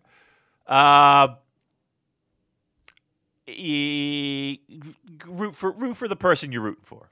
That's what I say. You're not going to show up in another person's T-shirt. I'm not a big pro wrestling T-shirt guy, like at shows. I wear like the Lions mark one. I think we talked about this before. And I agree, the Sonata T-shirts are fucking horseshit. I want to be caught dead wearing one of those things. But yeah, you got to stick with your heart. You got to stick with who you're rooting for. Show your support. Don't be a coward. Stick with your guns. Munty on the Discord says the IWGP heavyweight title scene feels pretty stale at the moment, especially with Omega leaving and Tanahashi being phased out. How would you fix it? Yeah, this is a tough one because it seems that the IWGP title can only be won by a very, very, very small select group of wrestlers. At the moment it's Okada, Naito, Jay White, possibly Ibushi. I mean, Tanahashi, would you see him winning it again? I'm not sure. No, but you can put him in the mix. His way out. Yeah, I mean, in the mix, yes, but as a person who you think, yes, he's going to win it in this match, I don't know if Tanahashi's in that conversation anymore. So what, we're looking at 3, maybe 4 guys, and that's a problem, isn't it? No, I don't want everybody to win it. No, not everyone to win it, but everyone to have a realistic shot at winning it. Because all the other defenses, your defense against Evil or against Zack or against Suzuki or against Sanada, there is 0 chance of that belt changing hands. Yeah, and he did spend 2 hours complaining about that very thing. Yeah, I mean, you can't have both.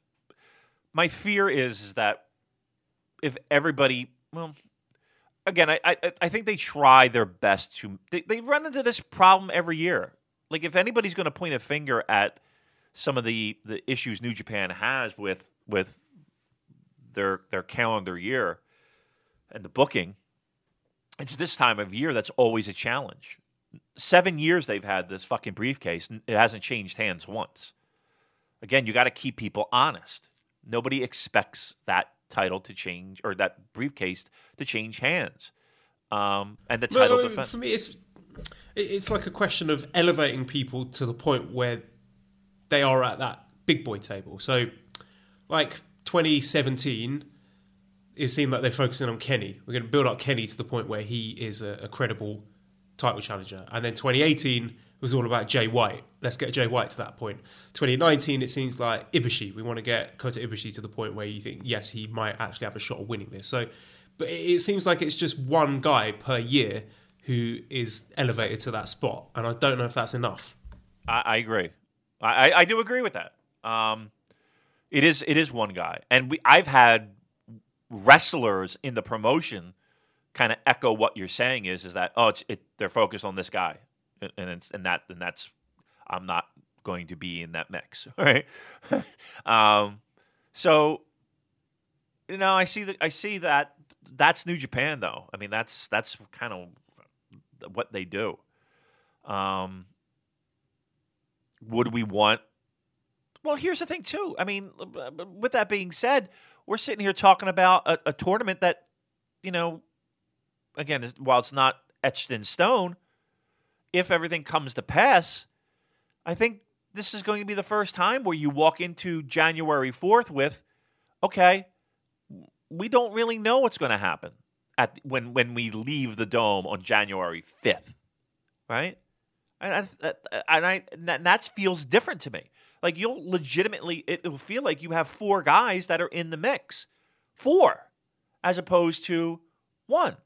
So actually, I think they've done a decent job of building up other people. Jay White. Again, all the mini bosses. Jay White's got to get past Goto.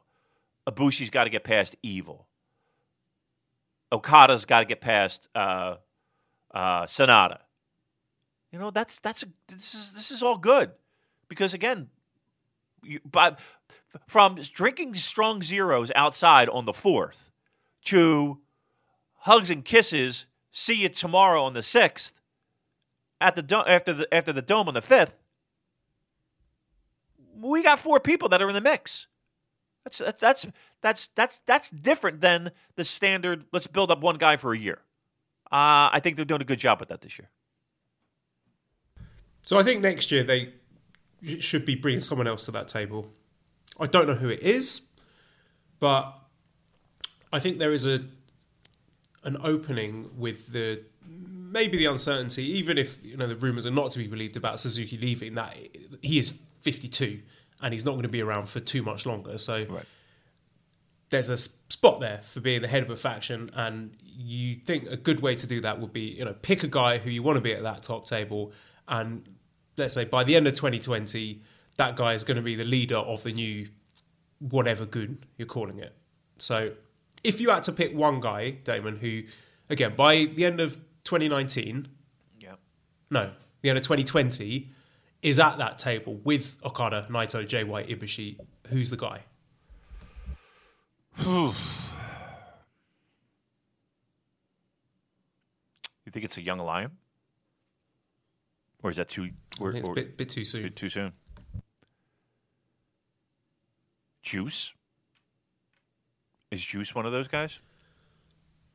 I think he has got all the tools and the talent to do that, to be that guy. For him, it's just a question of the way that he's booked. He's got to stop being the guy who jobs to the incoming Western superstar.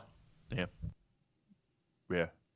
I think... He's a great wrestler. Fans love him. Young. He can cut amazing promos. He's young. He seems very committed to the company. What more do you want?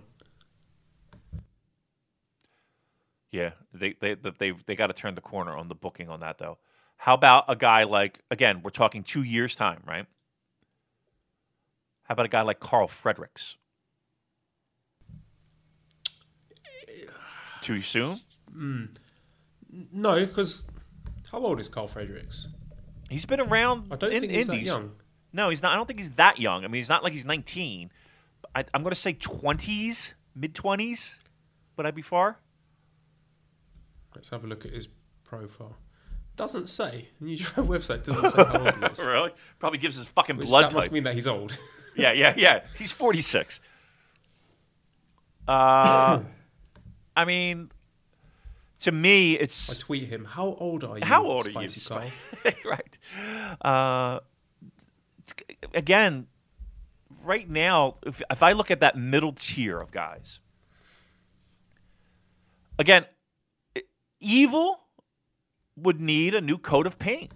I'm sorry, you're not going to get that far with Evil. I'm sorry, you're just not. Shingo. Should be Shingo. You can have Shingo-gun. But again, he's, 36, 37. Right. I think there is a problem with young heavyweights, especially young Japanese heavyweights. Yeah. I mean, but the good news is that we always rave about the Young Lions and how they have this great feeder system, right, of developmental. It's going to take a little bit to get to that point, though, right? Again, you can't just plop them in the mix right out of the gate. I mean, I say that, but look at Jay White. Jay White comes back from excursion, and he is in a semi-main event against Hiroshi Tanahashi at the Tokyo Dome. Right? Not like they can't do it. Not like they can't do it. I wouldn't be opposed to Oka coming back. Let's say he comes back in March. If they book him like a complete badass, like the same way they booked Jay White, basically, have him come in, I don't know, attack Suzuki, challenge him for ownership of the faction, just, destroy him, having like some sort of suplex machine gimmick. That could work. But again, it's all down to the booking. You could pick any of these guys, to be fair, because they've all got the talent, they've all got the in-ring chops, and a lot of them have got the charisma. It's just a question of who's your guy and then just pulling the trigger on him and booking them strongly for that calendar year to elevate them to that point. Yep. Yeah, I hate to be that indecisive about it, but that's exactly it. And unless they do some, it's all about the booking. That's really the end of the day. It's all about the booking. JessOMac64 on the Discord says, was King of Pro Wrestling a better show than Dominion this year? I don't think it peaked as highly as Dominion because I thought that Ibushi Naito match at Dominion was spectacular. Yeah.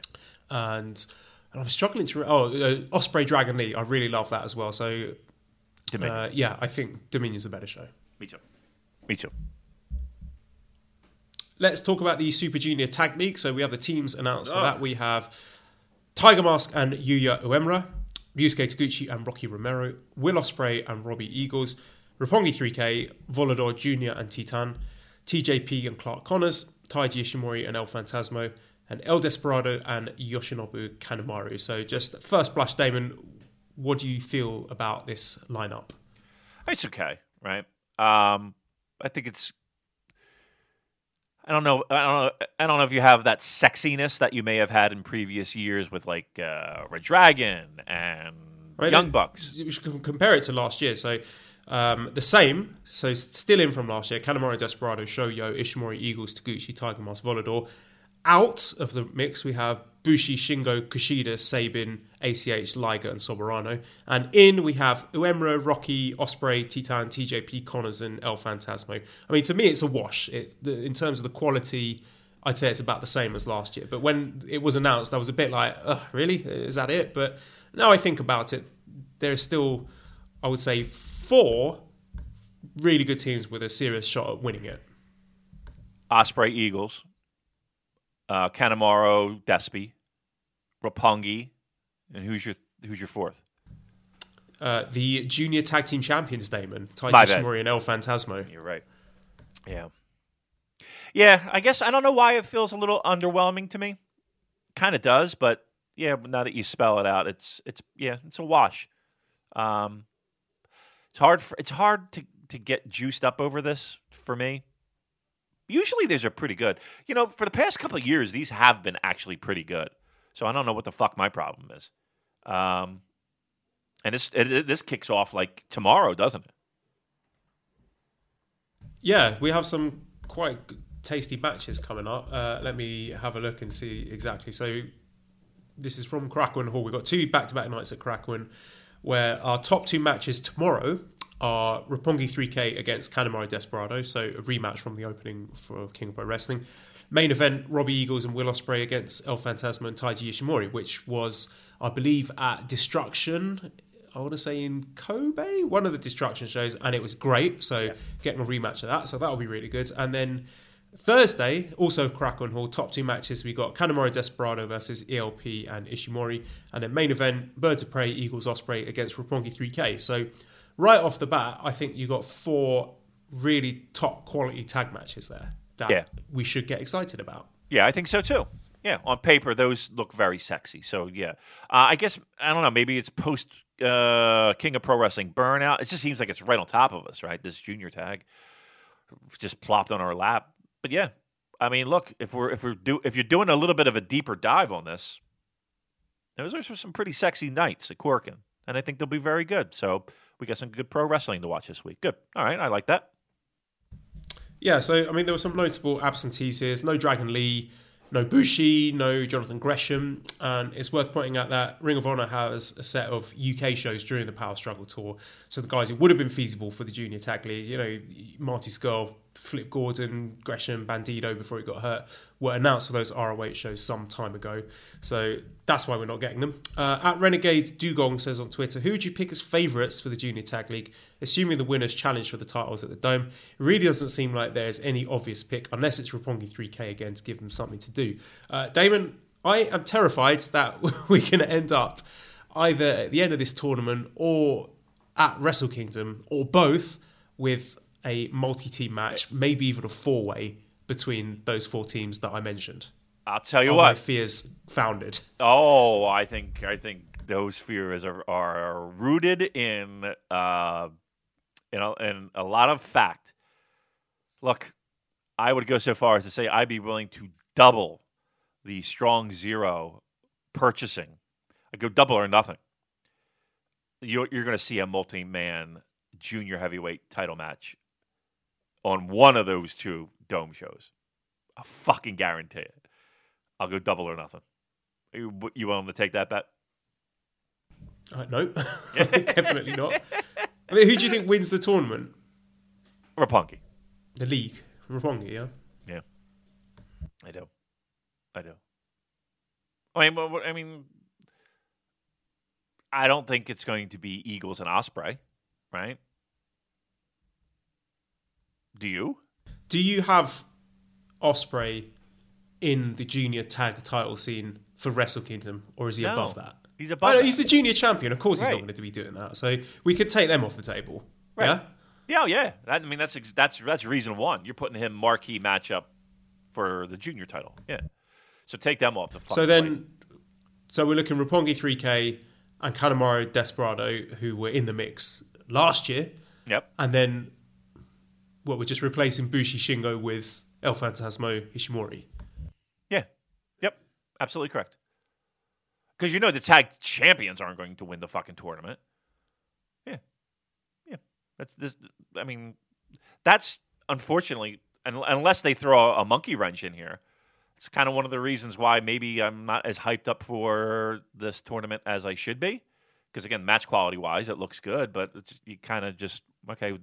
These people need something to do. These people need something to do. Schmazola, multi-man tag. And they've done it, and they've done it repeatedly, right? It's not like this would be a new fucking thing. I mean, how many years have we seen multi-man tags for the junior titles opening a Wrestle Kingdom? It's tradition almost. So, yeah, why break that tradition? I guess how the first couple of nights play out will tell us a lot about what direction they're going in. Let me just have a look at these lineups and see. I mean, if we... All right, so Shonyo against Kanemaru Desperado. I'm just thinking, could we have a situation where all four of those teams have got one win and one loss? And it's a multi-tie. So 3K. Yeah, so right off the bat, we're getting a four-way tie between these teams. Why not? Yeah, I think it could happen. Yeah, so let's say Shonyo beat Kanemaru Desperado, and then Birds of Prey beat Phantasmo Ishimori. And then on the second night, Kanemaru Desperado beat Phantasmo Ishimori. Oh no, that doesn't work, does it? No. I've gone cross-eyed. Okay, let's talk about something else. I've given up on that. It's the pad tie kicking in. Yeah, all right. Well, what do we got? Joe Gagney on Twitter says, do you prefer the Junior Tag League as a round-robin tournament or a single elimination tournament like it used to be? I like single elimination, honestly. It just makes the matches a little bit more important. And, you know, sometimes round robin, like, just one and done. I like one and dones. I like those tournaments much better than round robins. Anything where there's less wrestling for me to watch. I hate to sound ungrateful, but that's always going to be preferable because I do have something that I laughingly refer to as a life. Right. And when there's less wrestling, then I get to do more of that. So, right. It makes it more special. Yeah. It makes it more special. Again, I'm somewhat envious sometimes of people who can hop in and out of just the big shows and they don't have to slog through Road to, you know. Sometimes it's a little much. But, hey, we love it. This is why we do it. This is why we do it. Someone going to cut that and put it in a little music video and put it on Twitter for us. Oh, my God. Wasn't that so funny? Who did that? That was Cody Wrestling, right? At Cody Wrestling, wasn't it? Yes.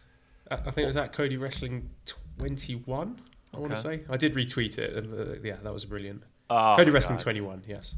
Cody Wrestling 21. Give that person a follow because what a sharp mind that was. And great editing skills, by the way. I must have played that thing 100 times and laughed as hard as I could each and every time. It never got lost on me. Real Hero Eric, sent it to him. He was loving it. He was cracking up with it. So excellent job. Again, for those of you who do not know, go to the Twitter and it's on there. But he mixed in Backstreet Boys, that Tell Me Why. So when I did the the shopping guy. Tell me why we want to. Well, he put in that.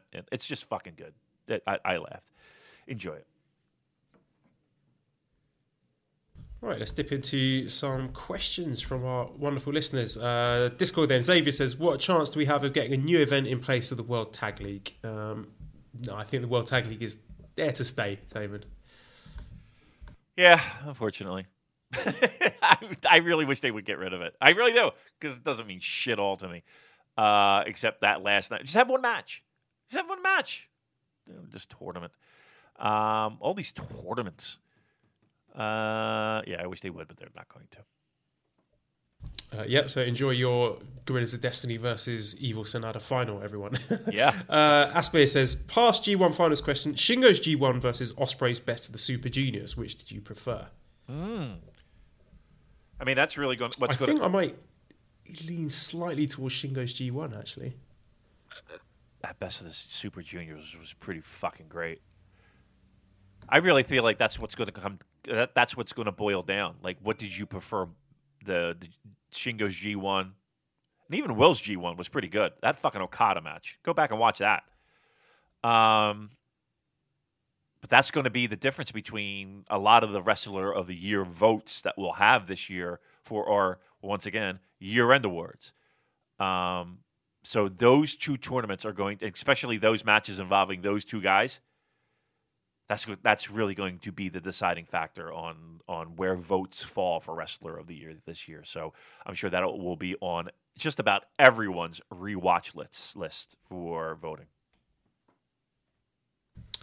Dakota Ibushi says, if Mox and Jericho work Wrestle Kingdom, who would you want to see them face? I think Jericho Tanahashi's locked in. Mox, I want to see him have the match with Juice again, but I don't know how we'd get there. Yeah, if not that, I think, again, Moxley Suzuki would be fun. That was the one I was going to go with, Moxley Suzuki, just to see how that would fucking pan out. Yeah, I preferably would like to see the Juice thing settle in, get some resolution there. But a Mox Suzuki, that's interesting to say the least. I'd be into that just for the sheer. This never happened before, and this could be very interesting kind of thing. So, any way you want to go there, that's fine. Why do the Vase Collector 420? Why do wrestlers persist in using vaguely punk rock look / gimmicks when Punk's been dead for 30 or more years? I don't know. It's just a pro wrestling thing, right? At this point, I mean, it's kind of like why does every? I don't know. Look. I guess in a lot of ways, there is a bit of a crossover between a loud, aggressive music preference and pro wrestling. I do find that a lot. So whether you kind of fall into a heavy metal guy or a punk guy, there is something to be said about that crossover. It's an easy gimmick, right? You don't really have to spend a lot on gear if you're punk rock, right? That might be closer to the truth. And again, you could do that, and it's an easy way for you to be outlandish and not have to spend a lot of money. I really think that might have a lot to do with it. That it's an easy thing to be crazy punk rock guy and not have to spend a lot of money on gear, right? It's a lot easier to be crazy punk rock guy than crazy guy who thinks he's an angel or I don't know, a wizard. I don't know. And again, there is this kind of feeling of punk rock. You're a tough guy. You're on the streets. You're a thug. So maybe a combination. Yeah, it's a very easy visual signifier of certain tropes that is understood worldwide, isn't it? Yeah, right. Exactly. I mean, you to this day, you still see the footage from the 70s with a fucking bunch of guys in London with leather jackets and mohawks, and you're like, oh, these guys probably aren't the nicest of people. So it's an easy thing to kind of communicate that, oh, this is a tough guy. So there you go. Next one, Mixelplick says, which would you rather see rise from the ashes of Suzuki-gun if Suzuki is really on his way out in the near future? Taichi-gun, Saber-gun, or Takagi-gun? Everybody's in that in that idea of Shingo hopping over there. Which would be cool.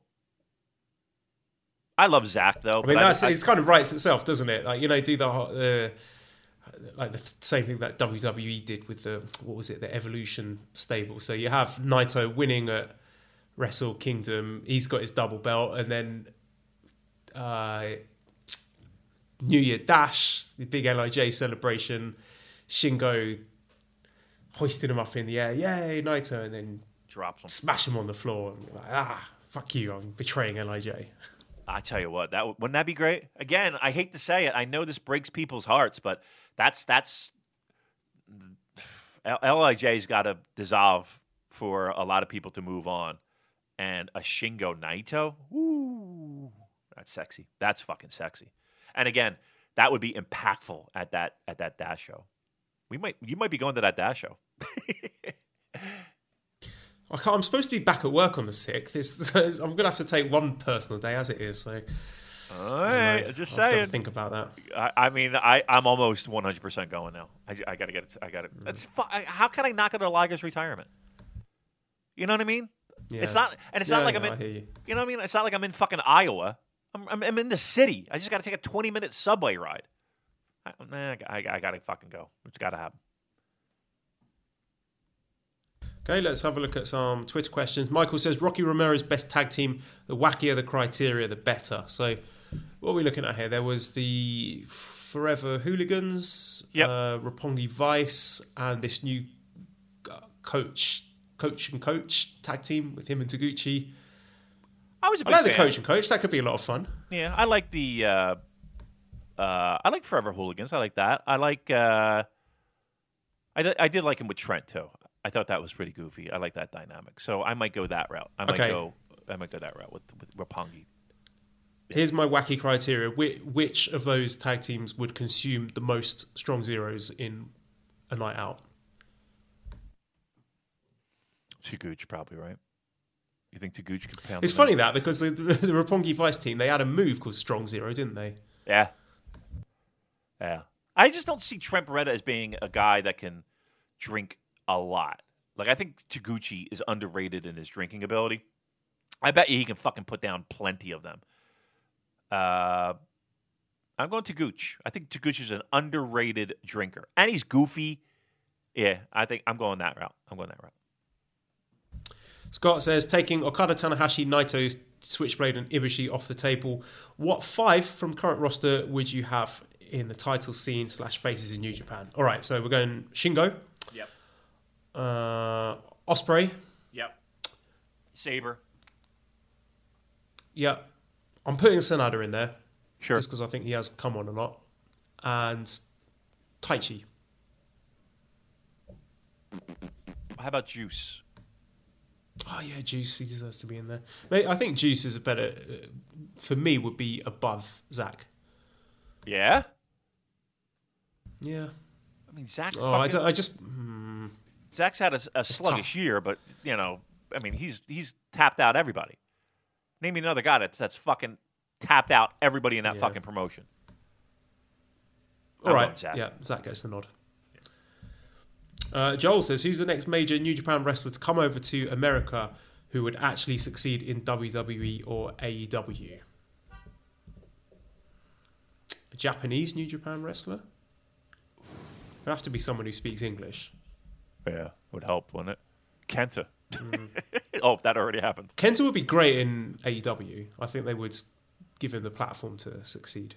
And he speaks English really well, so there's that. Yeah. Checks those boxes. He didn't do too well his first time out in WWE, but Kenta in AEW would be fun. I want somebody who could speak English really well. That would be hard to find. Really well. I'll tell you, I think Suzuki would do really well. And imagine Suzuki in WWE. Jimmy Havoc and Joey Janela. But Suzuki in WWE, he could not necessarily do that Nakamura role, but he could be like take it easy. You know what I mean? They can kind of go off into the sunset. So he can still be a badass, and he still has that evil face look, where, how Vince loves that fucking over the top, dramatic-y, zoom in shot on facial expressions. He could do that all day long and be a badass and throw things around and be a loon and really not have to work that hard. Right? You know what I mean? Like, he has an aura about him that is scary and evil and badass, and he has the facial expressions and all that shit. I bet you Suzuki could do really fucking well in WWE. Obviously booking aside, but if we're doing it right, I bet you he could be a really cool killer heel. I really do. I think it'd be a good one. Yeah, I agree. Michael CC says, do you think Kenta to Bullet Club was always the plan, or have they just leaned into the heat he was getting? I don't think it was always everything the plan. fit together so perfectly with him. Yeah, it did, but I just don't see that being the plan. I mean, it just... I really thought and I don't know 100%, but to me it feels like one of those things where they leaned into it and then they took advantage and they called an audible and they ran with it. Again, him joining Bullet Club, let's be honest, is really not that big of a from a structural and a booking thing. It's really not that big of a deal, right? He could do everything.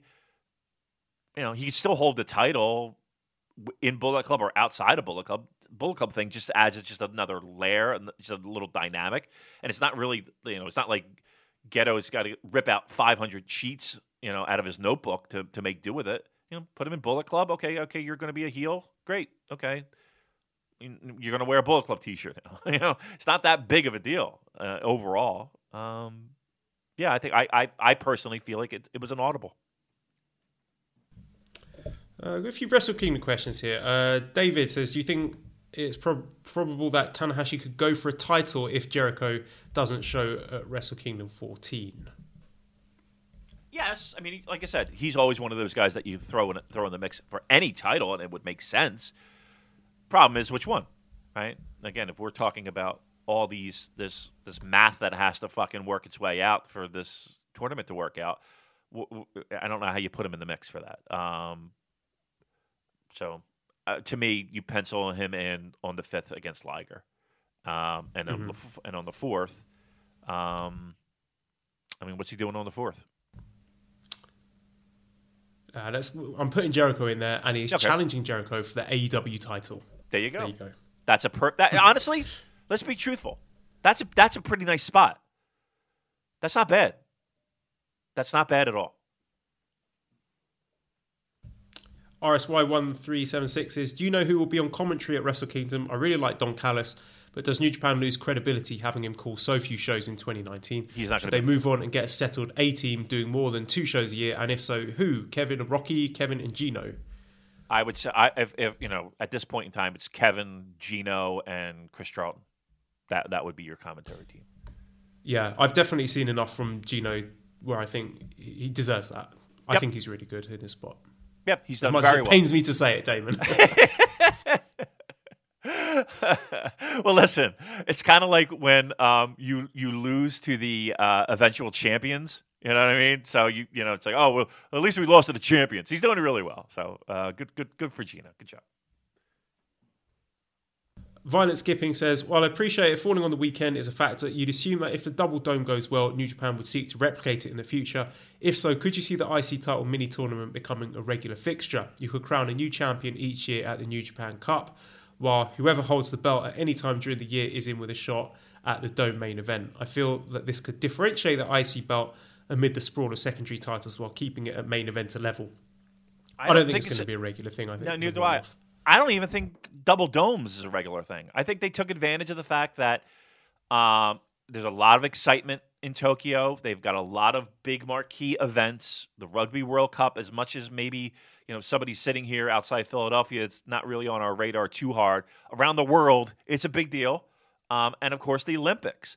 So they want to take advantage of, I guess, just to kind of ride a little bit of the hype train of big-time events. They felt like they could do it. I don't think this is a standard every year they do Double Dome. Again, if business is good and they feel like they can, they're going to milk it. but I would not expect double domes in 2021. I don't think it's a lock and a guarantee that that's the case. Andrew says, could Ospreay headline one of the Wrestle Kingdom 2020 nights? No, I don't think he's at that level yet. I don't think he is a proven draw. The Best of the Super Juniors final did well, but I think he needs a lot more build. I don't know if build or time or what, but I just don't think he's at that level yet. I don't think so either. But I don't think it would be hard to get him there. But yeah, there's again headlining Wrestle Kingdom. That's asking a lot, and I don't think he's that guy yet. Axel G. Noel says, I would like to see Liger's final match be against Jonathan Gresham. How do we make this happen? I'd like to see a Liger Gresham match, but I don't think that was an appropriate match for Liger's final match. And I love Jonathan Gresham. That's not happening for his final match. I'll tell you right now. I would have a better shot. I would have a better shot being the opponent than Jonathan Gresham. Let me put it that way. JDM says, given Ibushi's history with the IC belt and the apparent booking trap of having Naito hold the belt during the G1, can we say swapping the white belt from Kota to Naito was a mistake? An extended run for Kota with the IC belt would have been a great story. Such a run would up the prestige of the title to Nakamura levels and could build to main eventing one of the Dome shows. Retaining at the Dome over Tanahashi, had they not been in the same block, would have meant a lot. I can see the logic there. I mean, given the direction they've gone with this tournament thing looking increasingly likely, I think they made the right choice. But, I mean, would it have been better with Naito and Ibushi, basically having Ibushi with the IC belt rather than Naito fucking about with it? Because with Naito, I'm not sure it really makes sense. But then you wouldn't have been able to have Ibushi win the G1, which I think was a good choice, but then also having the IC belt at the same time. Right. And then also, again, we need to have those easy defenses along the way too. So I don't know. I'm kind of in agreement there. All right, one more question because I got to get going. It's a good one. James, could ROH sell out Korakuen for a solo show? With no Japanese talent. Couldn't sell out. No, with just their talent? No. Flat out. No, they couldn't. They wouldn't sell it. They might get a decent crowd. But I mean, fucking Noah can't, it struggles in that building. It's not like All Japan always has a definite sellout. Fucking Freedoms, a company that's run that building for a long time. What do you think? Fucking Matt Taven's going to come in there and sell it out? Get out of here. Up the street with that. Jeez. All right, so let's wrap things up then. First of all, just plug the Red Circle, redcircle.com/shows/super-j-cast if you want to throw us some money. Hopefully at some point we'll... Okay, so I found out about the donations thing. We don't get names with that, so we won't know who has donated. But when we do get our money sent to us, which I'm sure is right around the corner, Damon, we can say, for example, thank you to whoever donated $4.73 to us. We very much appreciate it. So if you have sent money, please don't think we're being ungrateful. We just don't know about it yet. And when we do find out, we'll say thank you. And you can get in touch if it was you, and we'll give you the flowers that you deserve. Yes. Discords, you can find the link to that in the show notes, and prowrestlingtees.com/superjcast if you want to buy one of our t-shirts. Massive thanks to editor Dan. You can find his work on Twitter at EscapeTheBoxUK. You can subscribe to the Voices of Wrestling podcast network for other great shows. Give us a 5-snake review on iTunes and some nice words. Follow us on Twitter at SuperJcast. Thank you everyone for listening, and goodbye.